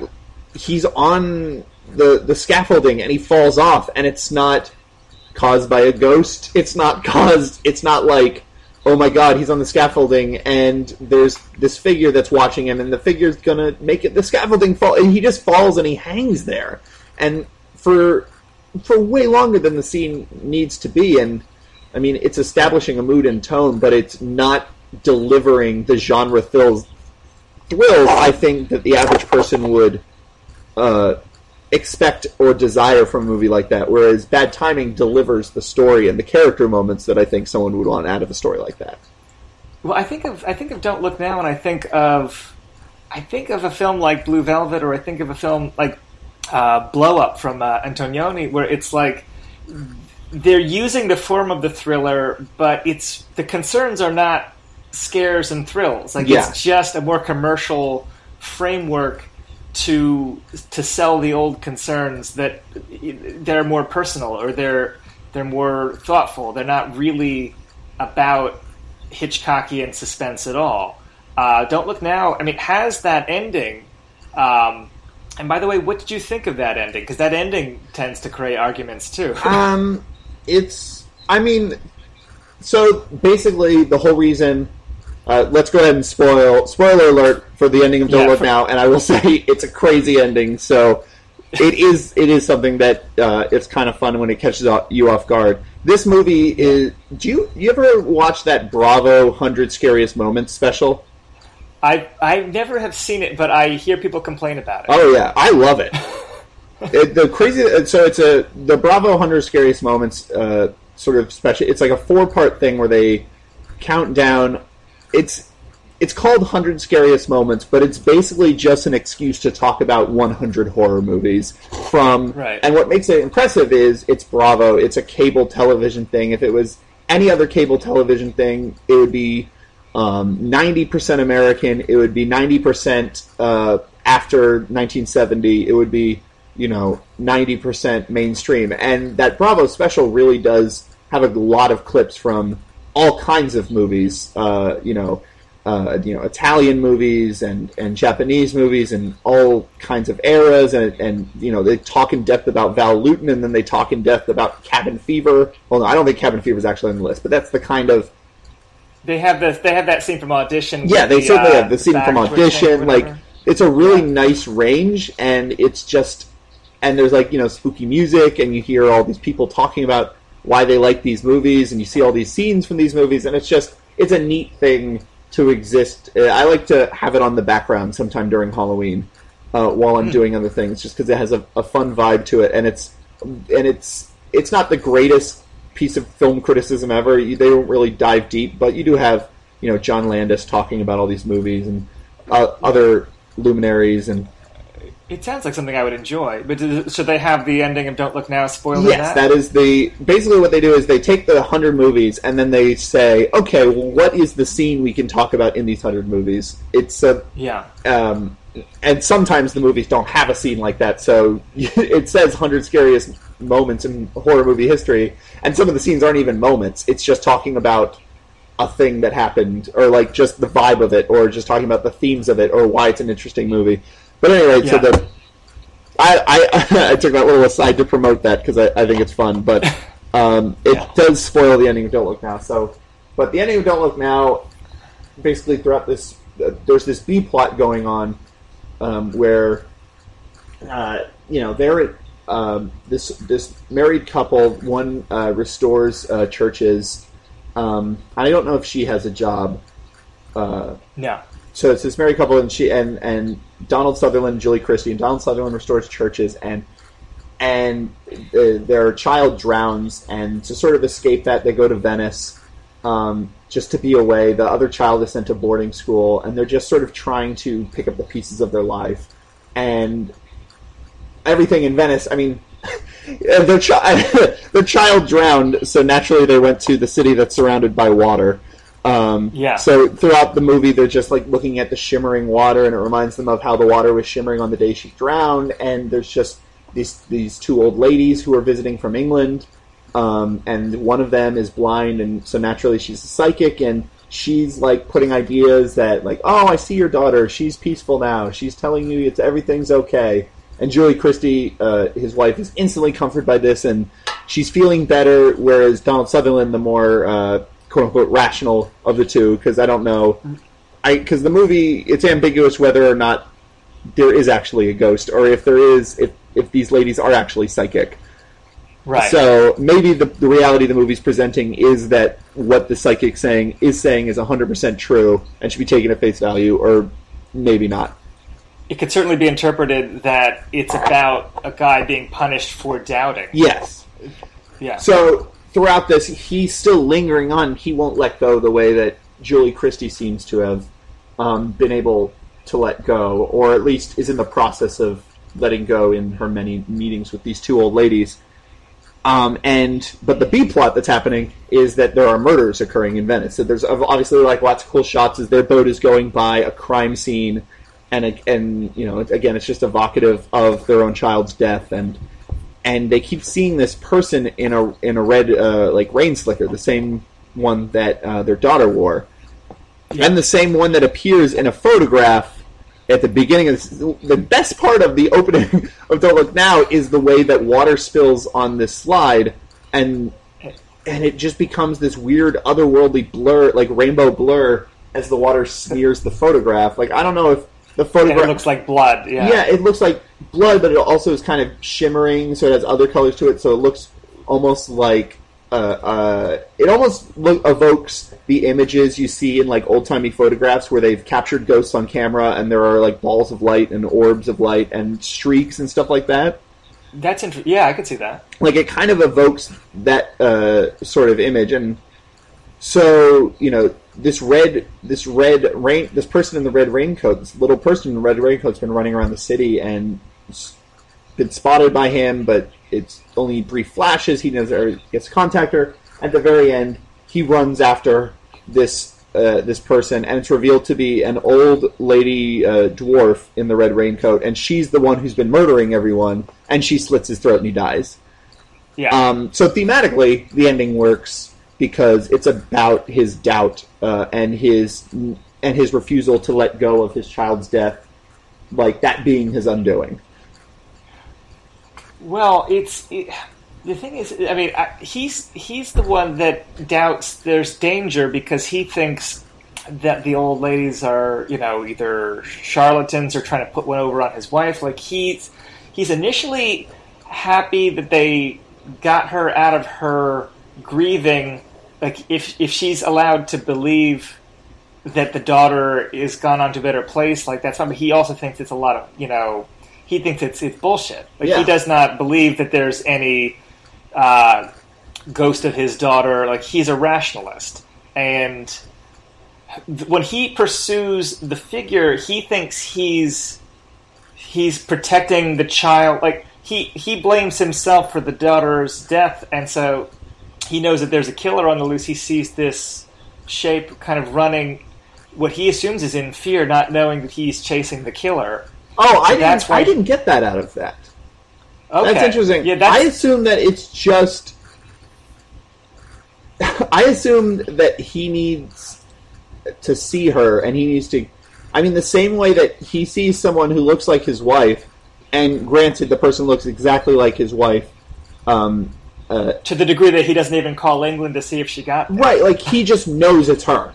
And he just... Yeah. And it's a very, like, they're like, over 100 feet away from each other, and they're on boats passing opposite ways, but he just knows it's her, and he just sticks to this assumption that this is her, and he follows that assumption head on until...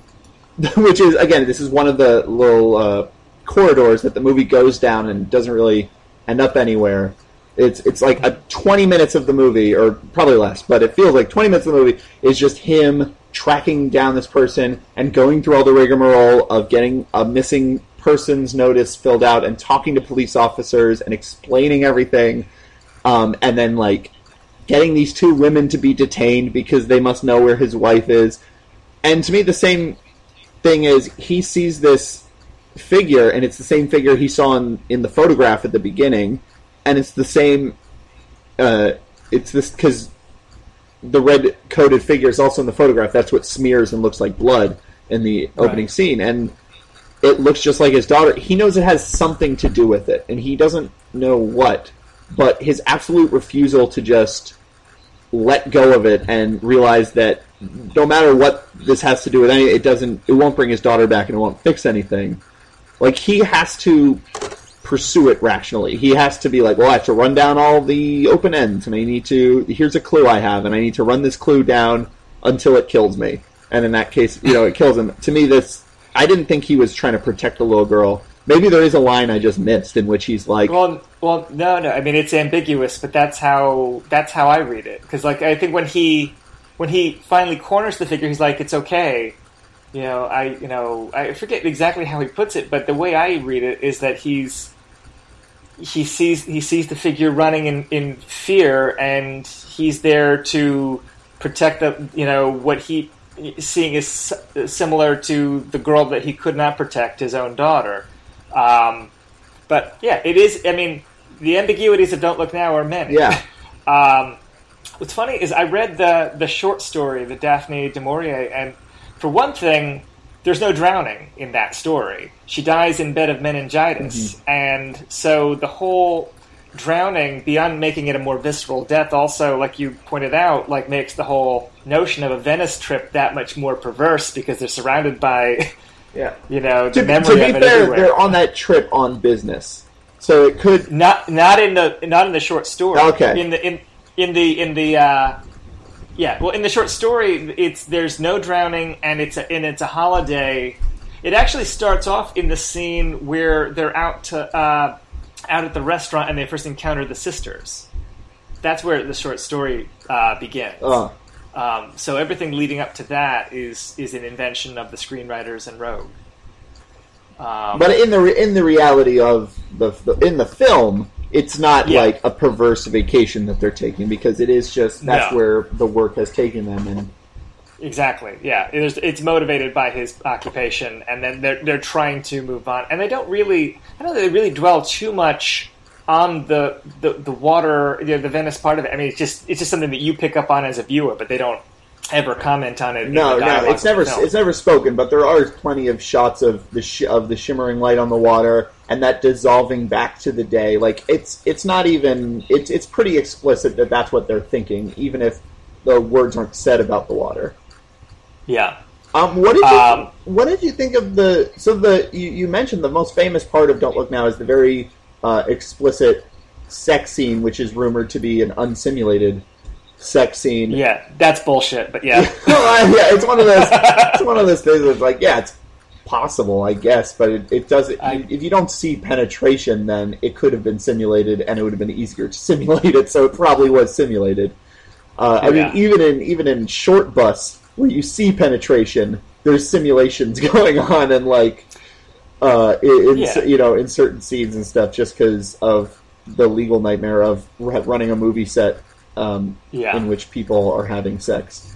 But the weird thing about that is knowing that it was coming up and knowing that it was the famous part of the movie, like, I didn't really get much out of it. It felt kind of gratuitous almost. Like, it's interesting the way he edits.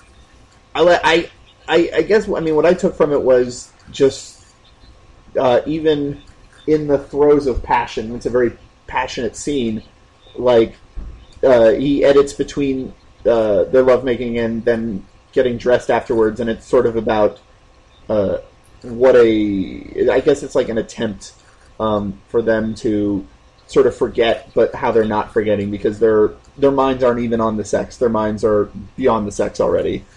Their mind. Well, what did you see? The thing is, with that scene, I think that by the end of it, what you're seeing is the Sutherland character is just like, we've restored order, and it's like a tentative, positive kind of thing that he's going through. The Julie Christie character, I think, is trying to have another baby, because she now is at peace with the fate of the daughter, because she's been told that she's fine and she's laughing. So now she's trying to get pregnant again, and so you look at her face, and it has this kind of smile to it, like, yep, now I'm back to restoring family. Whereas the Sutherland character is just kind of like, I don't know. I mean, it's the way it's set up. It's like I like this. It can only happen in 70s films, where it's just like the comfort around each other. You know, in terms of the nudity, the matter of factness of it. You know, that feels very European. And then the way that the sex scene is handled, it's like, it's both very passionate, but it's also the way that it's intercut with that other character business, I think probably keeps audiences from feeling like they're watching literal porno, because I think that's the risk when you have extended sex scenes. Certainly American audiences are really uptight about sex in movies, and it usually has to either be punished by a killer or end in embarrassment, like semen in someone's hair or something. You know, it's like they don't really have a lot of married couples having sex in movies, and it's usually like, you know, history of violence, or like, you know, there's exceptions, but it's usually, I mean, you mentioned Crash recently, and it's like, yeah, I mean, whether or not that works, you know, it's a matter of opinion, but like they're trying to tell story beats through the sexual coupling. I think with Don't Look Now, that's what's really going on, and it's unspoken, and it is that ambiguous. I don't know that I picked up on that reading of it the first time that I saw it, but that's what I think is intended. Yeah, it does feel, I mean, it is long, and I'm not complaining on a prudish moral standard, but more in just the reason sex scenes. I mean, there's another reason you could say sex scenes don't really belong in movies, is because they rarely say anything about the characters. They're often they don't achieve anything that movies in the 40s didn't achieve by, you know, panning over to the fireplace.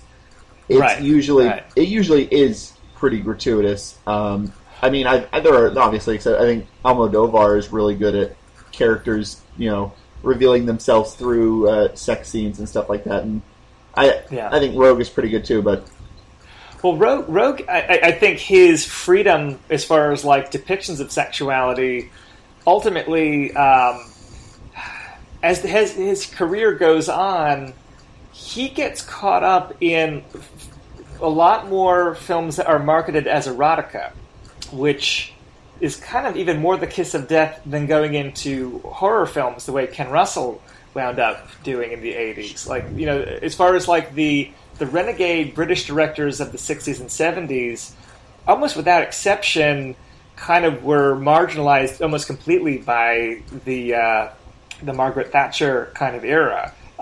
The ones that were really vulgar and sexual and groundbreaking, like they were bad news by the early 80s. And with Rogue, I mean, the sexual component I mean, he's mostly famous for, like, you know, the sexiness or the tricky editing, and, like, how do you sell either one of those, you know, in the 80s? You know, he was doing Showtime, like, softcore after a while. Like, he did a movie called, like, Full Body Massage, which is, you know, it's like thinking person's MILF porn. It's not bad, but it's like, I mean, but it's the kind of thing that people are embarrassed to even take, like, to seriously consider it. Sure.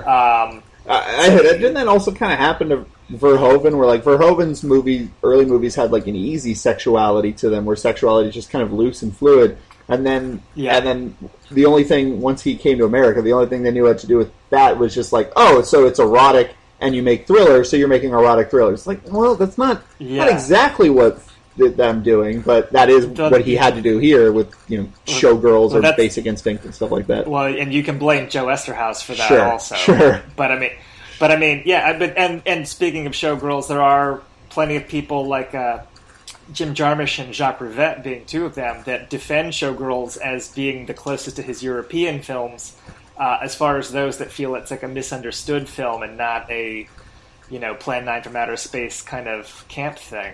I actually watched that. This is totally sidetracked. We can cut this out if you want. But like, I rewatched Showgirls recently. Right around the time that you did the Verhoeven episode, actually, I watched most of Verhoeven's films because I thought, you know, that was one I hadn't seen since it came out, and I thought maybe it would wind up in your discussion, and I wanted to be fresh on it. And it's, I don't know, did you watch that when you? I haven't seen Showgirls since I originally saw it. Did you hate it when you saw it? No, I thought it was hilarious. I found it very entertaining, but I didn't find it to be the closest to his European. I didn't rewatch it for the episode, I got to know most of his European films through the episode. Yeah, I thought your take on Turkish Delight was really fascinating. Oh man, Turkish Delight is a very interesting. You know that I was actually going to bring this back around to performance. I was going to say the thing about Rogue that strikes me as different than something like Verhoeven doing Turkish Delight is, other than kind of in performance, like performance, a lot of it just feels like attacking polite society on all fronts. From that weird opening where there's the man and giving the court summary and he's talking about business, and I don't know who that character is or why it matters, but it just keeps repeating itself and it keeps looping. Like that whole sequence for me, I was like, if the rest of the performance is like this and I can't find a plot in it, this is going to be real hard. And you know, eventually it sort of settles down to the point where you actually have a character and a story to follow. But like that movie's kind of attacking polite society, but I don't think he's really trying to be edgy with his sexuality. A lot of the sex in performance is very just free, and it's the same in a lot of these movies where it's just honest about the way sex is. Well, and performance is also, I mean, a very key film in kind of, I feel like that is a major component of the bisexual chic of the glam rock, glitter rock era that's just around the corner. I think that film, I mean, without it, I don't know that whole movement emerges the same way. No, I could definitely see performance shaping David Bowie as much as David Bowie shapes Man Who Fell to Earth. And Bowie took Man Who Fell to Earth because of performance. Sure. Performance is, when I was like looking it up, performance was apparently it's Rosetta Stone for a lot of English musicians because it's so frequently just sampled in their music. Yeah. Like the Happy Mondays had like 7 samples from performance in like on one of their albums or something like that. Yeah. The English experimental act Coil had a song called Further Back and Faster that was taken, looped around dialogue from performance. I think that film also, with its kind of like associations with like, I don't even know enough to find the Aleister Crowley or the Borges. Like, I don't always find all of the dense literary kind of perversity in that film, but I think that informs a lot of like the more fringe culture of experimental musicians. That film, because it was the first of its type. I mean, that the English films before that, that era of filmmaking. I mean, it's either like very prim and proper, or it's like very much like celebrating kind of like working class naturalism. Yeah. Like it's and so like when Ken Russell and Nicholas Roeg and Lindsay Anderson, and even like some like American expats like Stanley Kubrick or Richard Lester, like when they kind of mix it up, especially Russell and Roeg, like the people were really offended by this stuff in like a way that it's kind of almost kind of cute now. Like you could see Performance probably playing on Turner Classic Movies without a whole lot of editing, but like then it was just like a real affront. Like people did not know what to do with that film. Yeah, well, yeah, and I guess what I was saying was like it certainly seems designed to attack that tyranny of good taste and stuff like that. But unlike something like Turkish Delight, it feels like, I don't want to say honest, because I'm not trying to imply that Turkish Delight is dishonest, but I don't think that Paul Verhoeven sides with actor Rutger Hauer. Yeah, I don't think he finds the actions of Rutger Hauer defensible. Whereas in Performance, like Mick Jagger, sort of disappearing from the world, like that just becoming a hermit and sort of disappearing inside himself. It almost feels like a reasonable response to all of the scenes we see outside of his house in Performance.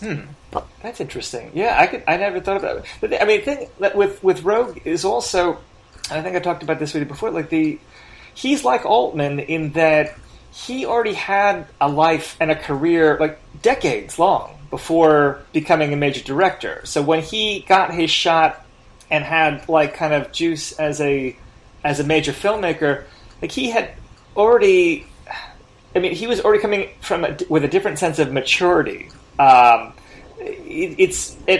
technical craftsmanship was already part of the package. Like he's not experimenting out of naivete with the equipment. Like it's not like he doesn't know how to achieve the, like all the effects are deliberate. Yeah.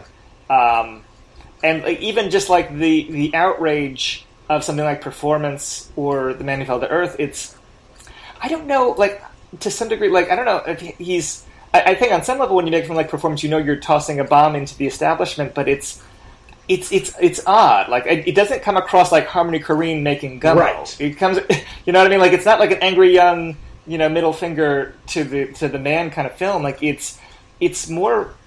I don't know if I even can completely comprehend the philosophy of it, but I do believe that its intentions are philosophical as well as to shock.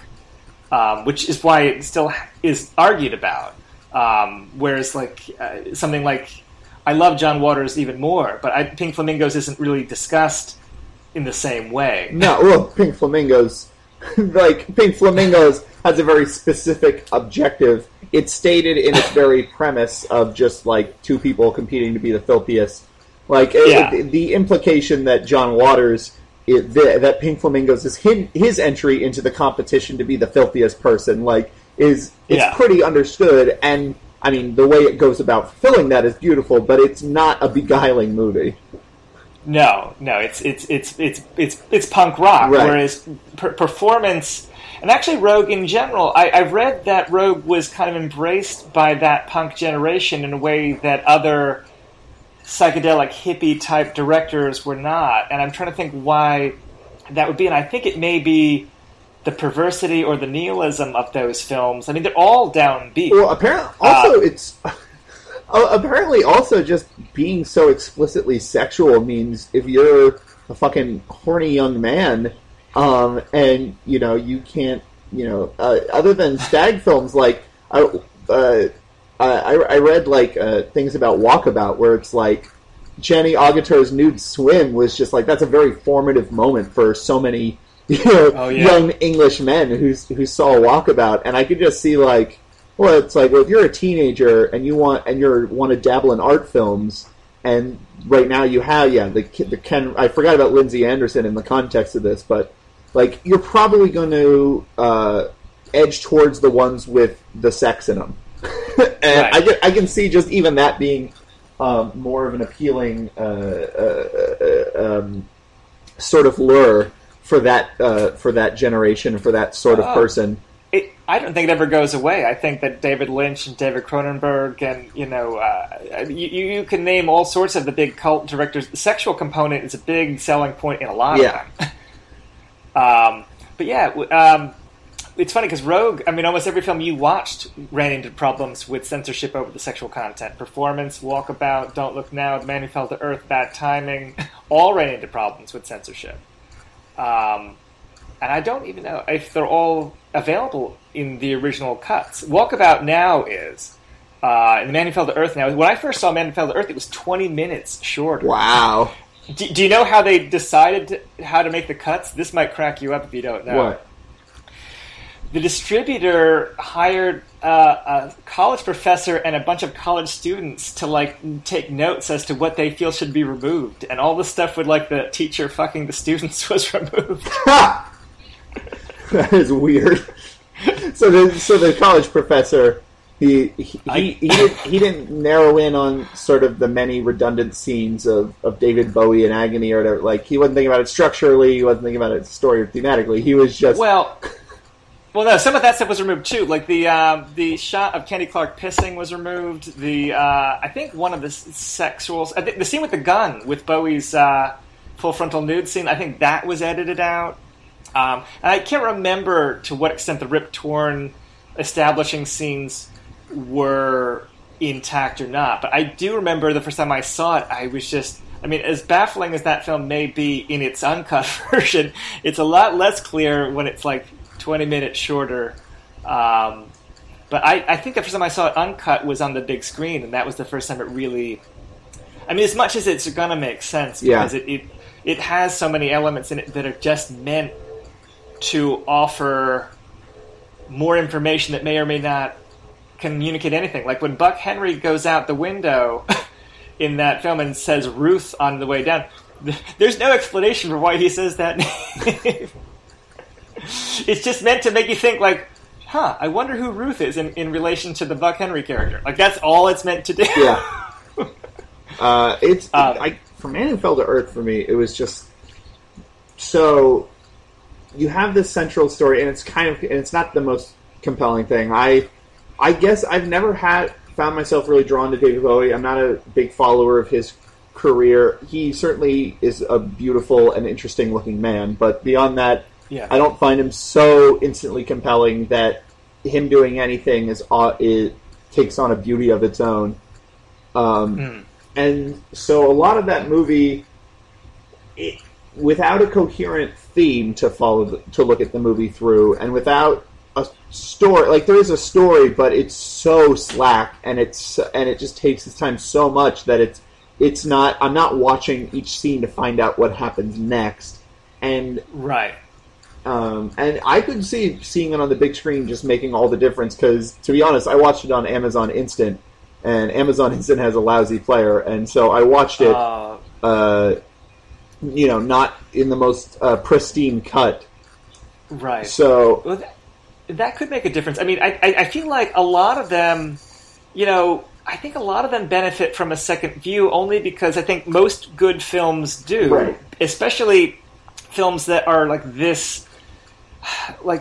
tricky narratively. I think the first time you watch any film, part of your brain is doing all of the processing of the scenes, also making assumptions as to what will follow, and then being either pleased or disappointed with what actually comes.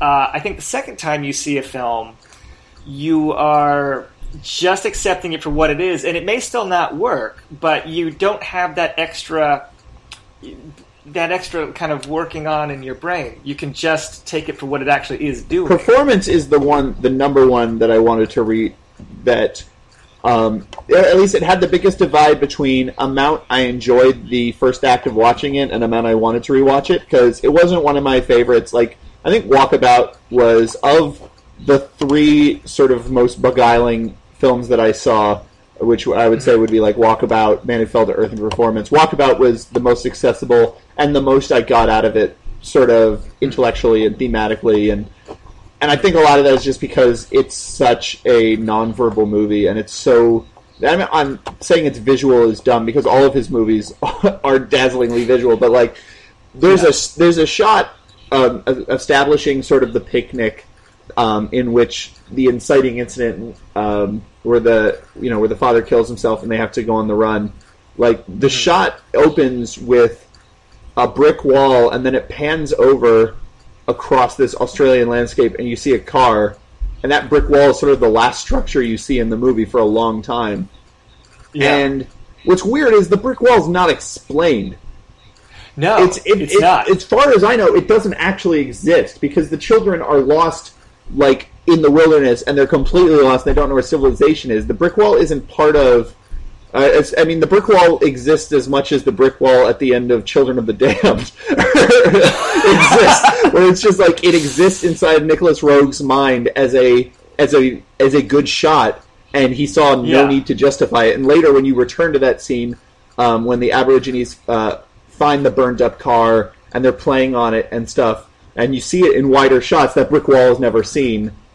It feels like he composed this shot of the bright red brick wall panning over to the Australian wilderness as sort of a way of implying, like, this is the very last part where society ends and nature begins, and this is where they have their final battle. Like, this is the border. And he had that idea for a shot, and then when it comes to the story, he goes, well, it doesn't make sense in the context of the story for there to be a brick wall at all.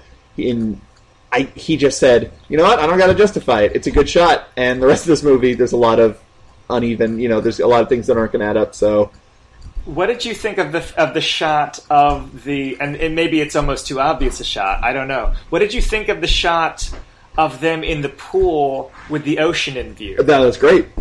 It's not too obvious because at that point the film hasn't really established its themes. It's like in the opening 5 minutes of the movie. Yeah. So as sort of a opening idea, like, I love that. There's a very similar scene because again, for the longest time I was thinking about Nicholas Roeg as an Australian director. So I was trying, and to be honest, like, between Picnic and Hanging Rock and Walkabout, like, I felt there was enough connective tissue. I was like, oh, isn't that interesting that it's that it was something that was happening in Australian film at the time, which it wasn't, because it was an Australian film. But, like, there's a very similar scene in the beginning of Last Wave where someone which has the same star. Yeah, exactly. It's pouring down rain, and a person is holding an umbrella, and under the umbrella they're leaning down into a drinking fountain and they're getting a drink of water, and it's this sort of pointing out the absurdity of civilization in a place as, in a expanse such as big as Australia. And that's such a common theme in Australian films or films that take place in Australia. The civilization, nature butting heads, even if it's something like 100 Bloody Acres or Wolf Creek. Like that sort of idea that's just, you can pretend that there's civilization, but it doesn't actually exist. Society breaks down at when you consider how grand the outback is. So, like, for me, Walkabout was accessible because it had that ongoing theme, established that beautiful shot of the pool in the ocean that you mentioned. I love that. That was the first thing I sort of, like, stood up and I'm like, ooh, I get what Nicholas Roeg is doing right now. That's a rare feeling. that was actually another one. The first time I saw it was in the theater, and that was the first shot that I remember just being like, oh, I see why this is already one of my favorite things I've seen this year. Yeah. Did you like how the father is the dead body is propped up in the tree, and he looks kind of like Grandpa from the Texas Chainsaw Massacre? I didn't notice the reference to Texas Chainsaw Massacre, or if it was a reference. Well, no, it's not. I mean, this came before, but it just whenever I watch it now, he just looks like Grandpa. But no, I like that shot. I also just thought of the father being crucified and set on fire in Hills Have Eyes. Oh, yeah, I can see that, too. I'm sure Hills Have Eyes took a little bit from Walkabout. You're probably the first person to ever compare them, but I could probably see Wes Craven seeing it. So. Yeah. What did you think of the scene where the boy hallucinates the camels? That was so. As the film goes on, and so it becomes the craziness of there's a lot of very pointed commentary in Walkabout, especially in the first half, where she is in the middle of this outback, and on her radio she's listening to lessons about which fork to use when eating meat, and she's chastising her younger brother when they're lost and they're wandering and they're in survival mode. She's chastising her little brother for taking his shirt off, or for where's your hat? Put your hat back on. Right.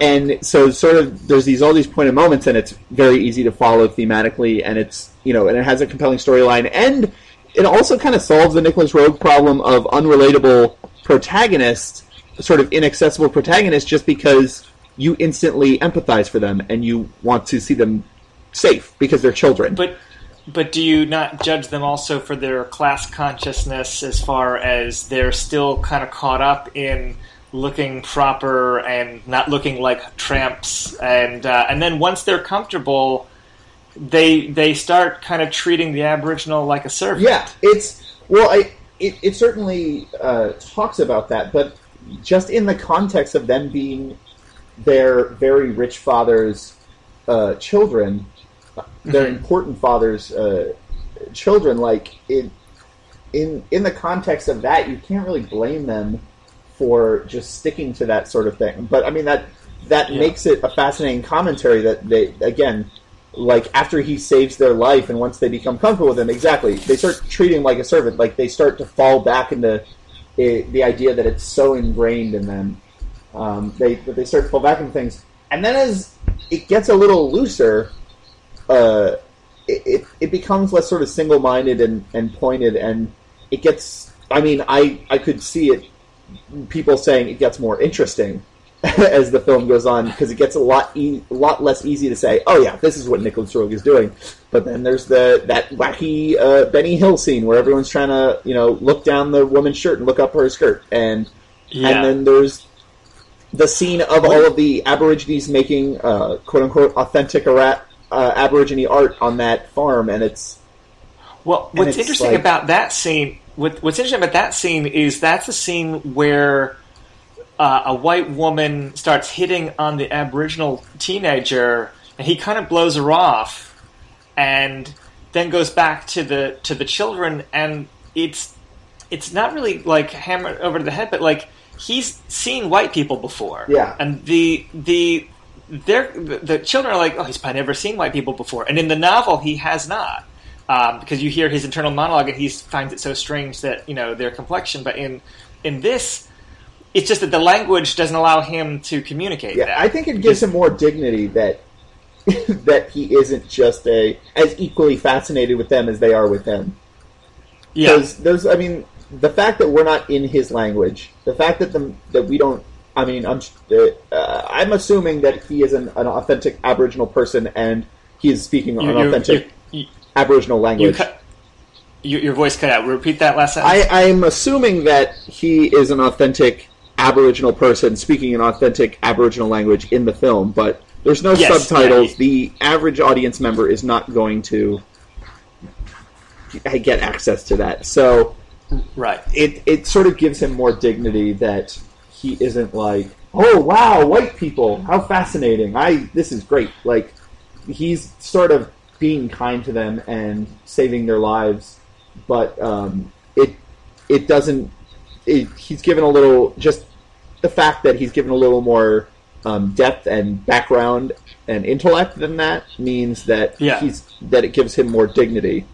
But as it goes on, it's like I didn't know if it was ambiguous whether the children were even still looking for civilization, because at that point there's this noisy ruckus of all these people making all this art happening very close to where these children are walking by, and they don't notice it, and this white woman is calling to this guy that the children are with, and they don't hear it. And I can't tell if that's meant to be like they're just that caught up in the adventure that they're unaware of it, because I don't think they're supposed to be never not looking. The boy is comfortable with it. The girl is not. Yeah.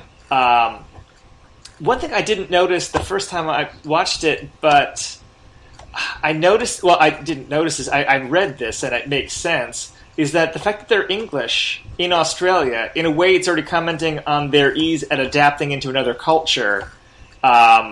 But it's not as easy for them to adapt into this even further removed culture, but it's already in some way commenting on like their ability to adapt. Yeah.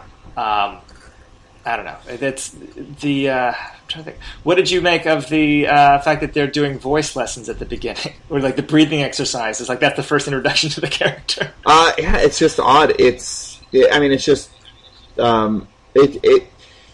It's to me. It struck at the time. It just struck me as just that's another thing from their society, which seems silly when you actually think about life as a struggle to survive. It seems pretty silly and useless.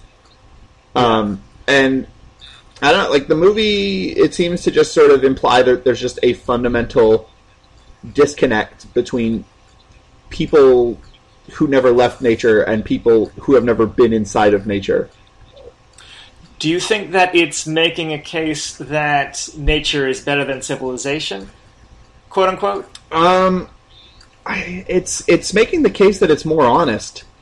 Like there's certainly no civilization equivalent where like it goes, well, sure, there's sort of an inherent respect for the land when you have to hunt on the land, and the only way you're going to eat kangaroo is by chasing down a kangaroo, and it's a fight between you and the kangaroo, and if you win, then you can eat the kangaroo and you can live, and the kangaroo dies, and that's sort of just an honest way that you're interacting with nature, as opposed to just fucking driving in and shooting something in the head from 500 yards away and then walking up with your big knife that was manufactured at a factory and cutting its guts open, like. And leaving the bodies, because that's another thing they dwell on, is like all the bodies that remain intact. Yeah. And it's sort of, there's no equivalent where it's like, yeah, well, but on the other hand, Aborigines have never heard Mozart, and Mozart, there's no equivalent where you see like a museum or something like that. So better is certainly a loaded word. It's not as if Nicholas Roeg, after making this movie, went off the grid and lived in nature. No, well, I think it also, it points out how harsh the conditions are and doesn't shy away from the insects and the sun. Oh God, everyone's covered in flies in this movie. Yeah. That sunburn scene is Luke Roeg's, that's his son playing the little boy. That's a real sunburn he had, and they just made a scene out of it. Mm-hmm. But that actually is really the technique that they were using out there to address the burn. Yeah. And they just made a scene out of it. I believe it. That there's a lot about this movie that sort of more so than... other than maybe performance, because I can see the performers actually being on drugs during that, but he doesn't really play around with the barriers between fiction and documentary in his other movies, but and the explicit sex, the sex that is so realistic looking that it is purported to be unsimulated. That other than that, there's no real that. But in Walkabout, there is that sort of documentary feeling, and I can kind of feel it almost being like that's how you have to make a movie. Kelly Reichardt, when she's talking about making Meek's Cutoff, was just like the seemingly simplest thing in the world, which is a movie that has maybe 12 actors in it, and no sets, and all of the lighting is just using the sun and bounce boards, assumedly, and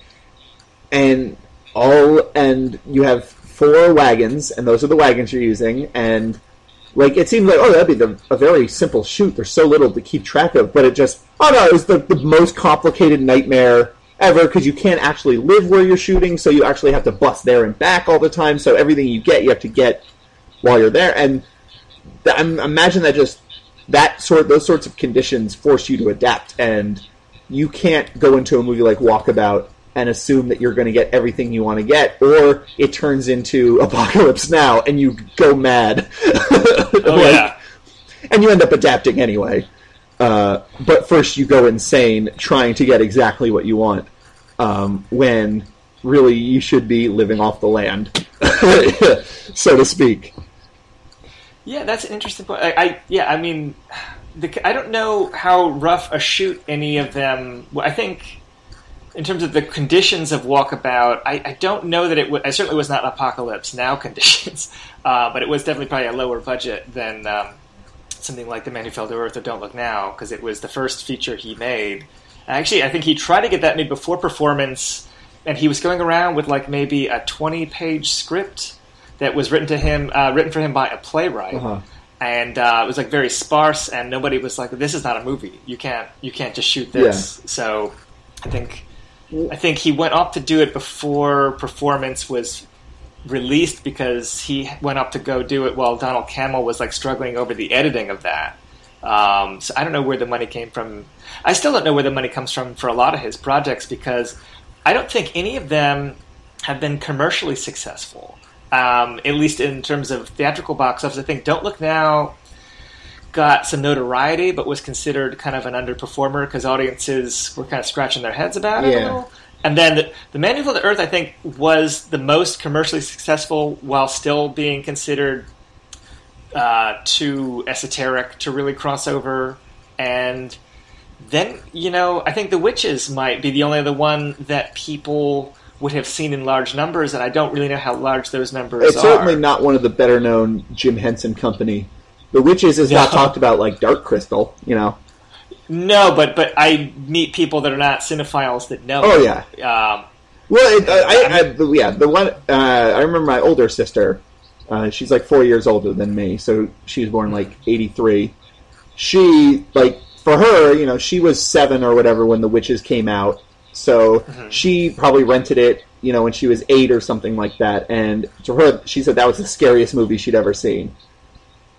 Yeah, well, I don't know how you said you saw it as a child. Do you remember it at all? I saw parts of it on television as a child, so I don't remember it at all. I remember a wobbly nose prosthetic at some point. At some point, I believe Angelica Houston's character is yelling, and her face is kind of wiggling around, and I think her nose prosthetic looked a little bouncy or wobbly or whatever, and that's literally the only image that stays in my brain. I read the book. I loved Roald Dahl growing up, so I certainly read the book a couple times, and I love the Roald Dahl books in general.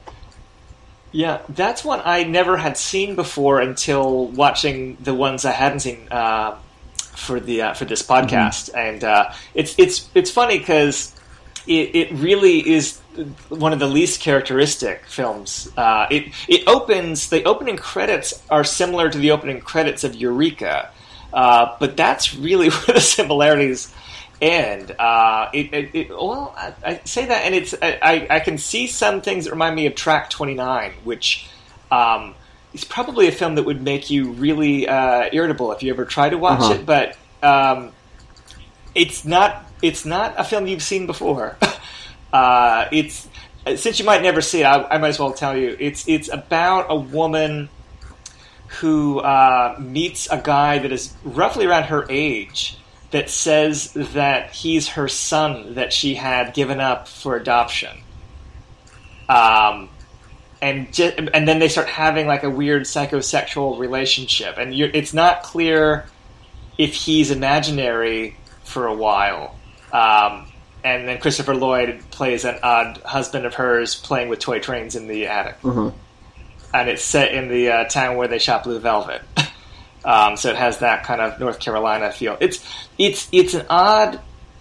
I don't know. It's I guess almost like a comedy, but it's very peculiar. And when people would write things about Nicholas Roeg saying that his films just got more and more odd and difficult, they would mention films like that. And Insignificance also, although Insignificance is a lot lighter than something like Bad Timing or Performance. But I can see how you might have not really been too enthusiastic to finish that one. I like it, but it's where you notice a shift in the films, and they become a lot less. I don't know what the word is. Like they become less dizzyingly dense in the way that like the older ones are. I'm trying to think. Are there any other ones you want to discuss? I mean, we've hit again. I only saw the 5, so we've talked pretty at length about all this movie. I guess the only other thing I want to talk about was Walkabout with the ending, because as I was sort of implying before, like it gets weirder and looser and harder to interpret as the film goes on, and particularly. The ending in which the Aborigine commits suicide. I mean, it's a very powerful image because it's a tree that's full of pears, so he's hanging there among the pears. Yeah. And you don't see a rope around his neck or anything. You just see the lower half of his body hanging from a tree. Almost like he's crucified. Right. Because his arms are stretched out, and it's kind of unclear exactly how he hung himself because you don't see any rope. It almost looks like he's suspending himself from his arms. Yeah. Well, what did you? All right. So let's back up a little bit. So there's the way the events flow. He witnesses the cruelty of the white man's slaughter of the animals. Then you see him laying around bones of the animals in the makeup. And then he gets up and does this dance for the girl. And then he does it throughout the night, and she's just kind of blowing him off. Mm-hmm. And then the next morning... It's a weird dance. Yeah. It is very off-putting. It's very off-putting because in this movie where he's treated as just this full character and this full human being, and just even a complicated person or complex person with needs and desires that he's not speaking and everything. Like that dance to me, like I just knew because of the context of the rest of the movie it wasn't this, but it felt like the scene in the 30s movie about where the tribesmen come out and they have crazy paint on their face and they're doing a crazy dance, and it's supposed to be frightening and unsettling for the white people, and they're like, "Oh my God, This is their dance. This means they're going to sacrifice us." And it's it felt like a scene in a super racist movie. Right. Well, but did you see it as a mating dance, or did you see it as a pre? Like a I'm gonna die, bury me correctly dance. Well, in retrospect, I guess it felt more like he was preparing to die, but at the time it just felt hostile. And this was after the scene in which he was kind of trying to finally connect with her, because there's a part earlier where you find out that him and the little boy have developed sort of a mode of communication using hand signals and stuff. And she has to ask the little boy to talk to him. So, this was him trying to finally break through and communicate to her, and I assume sublimate sort of both their mutual sexual desires. And she sort of blows him off, and so it almost felt like he had been rejected, and then shortly after she blows him off, he sees. These hunters drive up and kill this wildebeest, or I don't know exactly what kind of animal it was, kill this beautiful animal, and it's sort of contrasted with how he used to hunt, and it's this moment where it just stops the movie dead, and you see everything, like the gunshot it's as loud, like it's implicated that it's so loud, like the entire earth feels it, and of course it's a very expressionistic way of portraying sort of the betrayal that the gunshot represents of nature and stuff like that. And it's sort of, and he witnesses this, and it's this tragic, traumatizing moment, and it's almost this moment of disconnect with him. And to me, the dance felt like him retreating away from sort of the olive branch that was the olive branch between, I don't want to say nature and man, because he's given a dignity that he is not just an animal. He is, the Aborigines are not treated like, oh yeah, they're just an animal on the land, just like any other animal. They just are treated like they are people who live, with nature. Right. So it's sort of his relationship with the two children is like this olive branch between those who live coexist with nature and those who don't coexist with nature. And that moment with the hunters sort of feels like it severs all that, and he retreats back into and this is the part where it sort of made me scratch my head and be like, oh, is this racist? Because like he retreats back into what feels like a really untasteful comic sketch that featured tribesmen, it's not like a drawing in a Mad Magazine comic from the 60s. It would have someone painted up like him, dancing around like him, sort of threatening the white person like him. Yeah, well, you mentioned that this film feels the most like a memory of any of the Rogue films, and so you could also argue that scene might just be how she's remembering it now, in the kind of wistful daydream that she's having at the end. She might have seen that moment at the time as something exaggerated and threatening more than it really transpired. I mean, it's meant to be interpreted, I think when I first saw it, I read it as, a mating dance that he kills himself over the rejection of it because he does not know how to process the rejection. The more times I watch it, the more I think, yeah, it could just be he's reacting to the slaughter of the animals, or even just that the walkabout ritual that he's going through is meant to prove that he can survive independently of anyone else. That's part of the cultural tradition, and so when he is, living with other people, he's essentially violating that. That's an interesting. So he was betraying himself in even helping them instead of seeing them as competition. Yeah.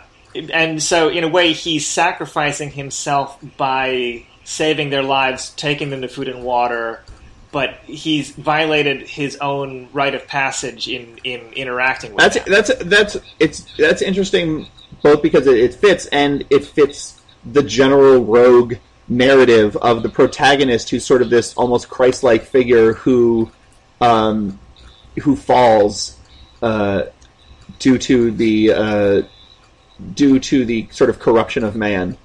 Man who fell to earth is certainly, doing the same thing. I mean, in performance in a way, like he, through his through the hallucinogens, he's sort of almost rehabilitated, it's implied, but he saves himself, but that's not enough because of, the inherent corruption of man, and I guess bad timing doesn't fit into this as much.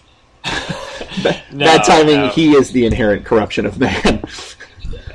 Pretty much. Garfunkel is corrupted by the time we meet him. One thing that is fun to watch if you wanted to psychoanalyze Rogue is his relationship with Theresa Russell.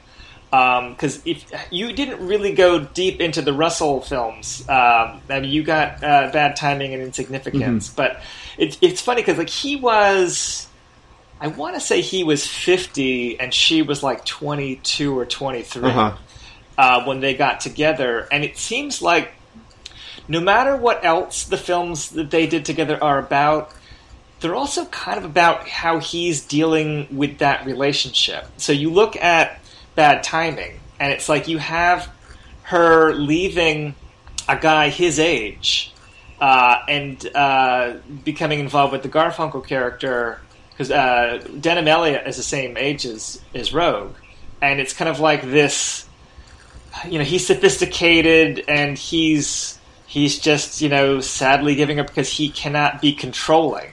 Like, he has to give her up, and then the Garfunkel represents all the worst controlling elements of a man. You get to Eureka, and it's like all these different men and how they interact with Russell, it almost feels like he's trying to always work out his kind of relationship with this much younger woman, the way that Oliver Reed interacts with a younger woman in Castaway. Even you get to something like Cold Heaven, which is a really frustrating film about a woman who her husband is suddenly killed or not right as she's about to leave him for another man. But it's like always like they become like less fixated on like these, Christ figures or whatever. They become more about male-female relationships, and actually I don't know if that's what makes them like less interesting to critics than the ones that are like more epic in scope, because they just become about male-female kind of dynamics for a while. But they all seem to be kind of... some critics say that like he just fell down a rabbit hole of obsession with this woman, but I don't think that's quite fair or accurate. It almost feels a little bit misogynistic to portray it that way. But like, if it's funny, like you look at the Woody Allen films with Mia Farrow, and it actually feels like the closest comparison, even though the Woody Allen films don't feel like obsessive over her, but they definitely feel like I'm going to give this woman I love all these showcases because I'm a great director. I'm going to show the world that she has all this range, and it feels like Roeg is always making sure that he gives Theresa Russell a different type of character to play, some of them very strange. But it's the same thing where like he's taken her out of maybe a mainstream career, but to give her these vehicles that she might not have in the industry at large. I don't know. I mean, it's definitely something that if you ever find yourself really bored and wanting to go through the later Roeg films, it's something you can watch for. Yeah. I don't know if you find it as interesting as the ones that you did cover, which I think you watched all the ones that I would say, if you want to have an understanding of why Roeg is a cult favorite, those are the films from Performance to Bad Timing. Eureka is the only one I would say is close to Necessary that you didn't watch, but Eureka is frustrating. But it has things that kind of... There'll Be Blood feels a little bit like Eureka. If you ever do see it, watch for... It feels like the ugly missing link between Citizen Kane and There Will Be Blood. That's a pretty big link. Yeah. As far as like a kind of the miserable rich. Sure, yeah. Thematically, I suppose it's not so. So I was thinking just in terms of time and formal. Like, oh yeah. Like, no. But no. Thematically, that makes sense. Thematically, it feels like it. Formally, it feels like the last gasp of the old Roeg style, for better or for worse. But yeah, I don't know. I think I'm glad that you could at least. I mean, do you, even with the ones that you didn't care for as much, do you at least appreciate the risk entailed in that storytelling approach? Oh, definitely. I mean, especially just like Performance being a late 60s movie and not a 70s movie. Like, once you get to like around Bad Timing, it became a little harder for me to see what all the fuss was about, because at that point, throughout the 70s, there had been films that were more nihilistic and darker and more sexually graphic, and like it didn't seem to me like, oh, like this is a film that would cause a big stink. And then you had told me that it didn't necessarily cause a big stink.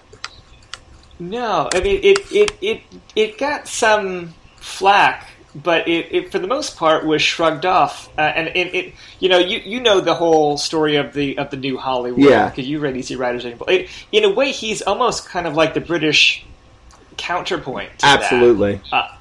And at the same, and even though drugs didn't take him down, the difficult nature of his work, just people like he just fell out of fashion. I mean, and it happens to English filmmakers kind of more seriously than I think even American ones. I mean, someone like Peter Greenaway at one point was like a really big director, and his films barely get released here now. I don't know if you've ever watched any of his stuff. I don't know what you would.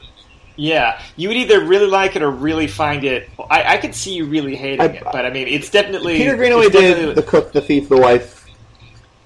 That I think that's on Netflix. I should probably watch that sometime soon. You should check. I'd be curious. You might appreciate it just as visual eye candy. Whether or not you find it too up its own ass or not, I don't know. I mean, he's definitely a director like Kubrick, where it's so meticulous that it almost feels like all the air is sucked out of it. So you have to. I mean, you talk about engaging with films that are overtly intellectual. I mean, you don't get more intellectual than Greenaway, and it's with a painter's eye, so it's everything is very conscious of tableau. It's if you took the visual imagination of someone like a David Lynch and then grafted it onto a Michael Haneke kind of level of severe intellectual kind of pessimism. That's what you get, and whether or not you find that kind of intriguing or torture, I mean, Greenaway doesn't get real. I mean, even The Cook Thief, it's I think in rights limbo right now. I don't know who's got it on Netflix, because I know it's on their streaming, but I know Criterion had hinted that they were doing it, and then the rights fell into some sort of hole, and I don't know who owns it. Speaking of getting their films released now, do you know if Nicholas Roeg is working on more? When was his last film made? I want to say it was 12 years ago. Puffball. Okay. If it wasn't 12, it was. I mean, I want to say it's give or take 10 years. At this point, I mean, you didn't know. I think he was born in 2029. Okay. So he's. Oh wow. So he's he's alive. But I don't know who trusts him with the funds for another feature. Right. I'm sure he would like to make Altman one. Altman could make his one last movie on his deathbed, but they're not going to do that to Greenaway. Well, not to Roeg, rather. Well, Altman had Paul Thomas Anderson on set for insurance reasons, so that Paul Thomas Anderson would finish Prairie Home Companion if Altman died mid-film. I don't know. I mean, there are famous directors that love Roeg, like Danny Boyle or Christopher Nolan would probably like to do that for him, but they're busy, know. And I don't know. He's not had a film that has been treated as a return to form in forever. I just don't think anyone wants to take a chance on him. And when he passes on, I keep waiting any day now to read it, because it's just, Sure. I mean, he's on in years. I think that, the early films will get reassessed. I mean, even something like Performance, which was really contentious, is pretty well respected in a lot of circles, not all circles. But I don't think that the film's past bad timing or insignificance are likely to get reassessed as we didn't get it at the time, but now we see that two deaths. Do you mind that? Do you would you wish that he was a director who, once his sort of major works were done and he sort of would you wish he had stopped making movies altogether? Does that bother you that that the career of Nicholas Roeg will always be in an arc that is sort of trickling downward, or do you just like when directors just keep making movies? I think I prefer the latter, because I don't care if it's not the most consistent body of work. I think if he's getting satisfaction as an artist making new things, then I think he's earned the right to continue creating. It's subjective whether or not I think they're good or not. I mean, there are people that like the later films, and I don't think the later films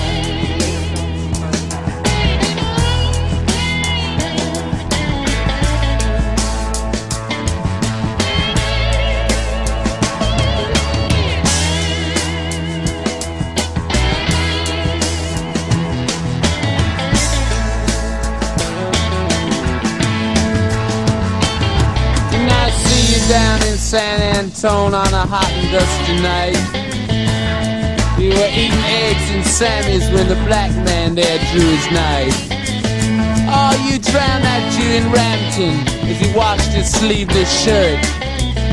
That Spanish-speaking gentleman, the one that we all call Kurt.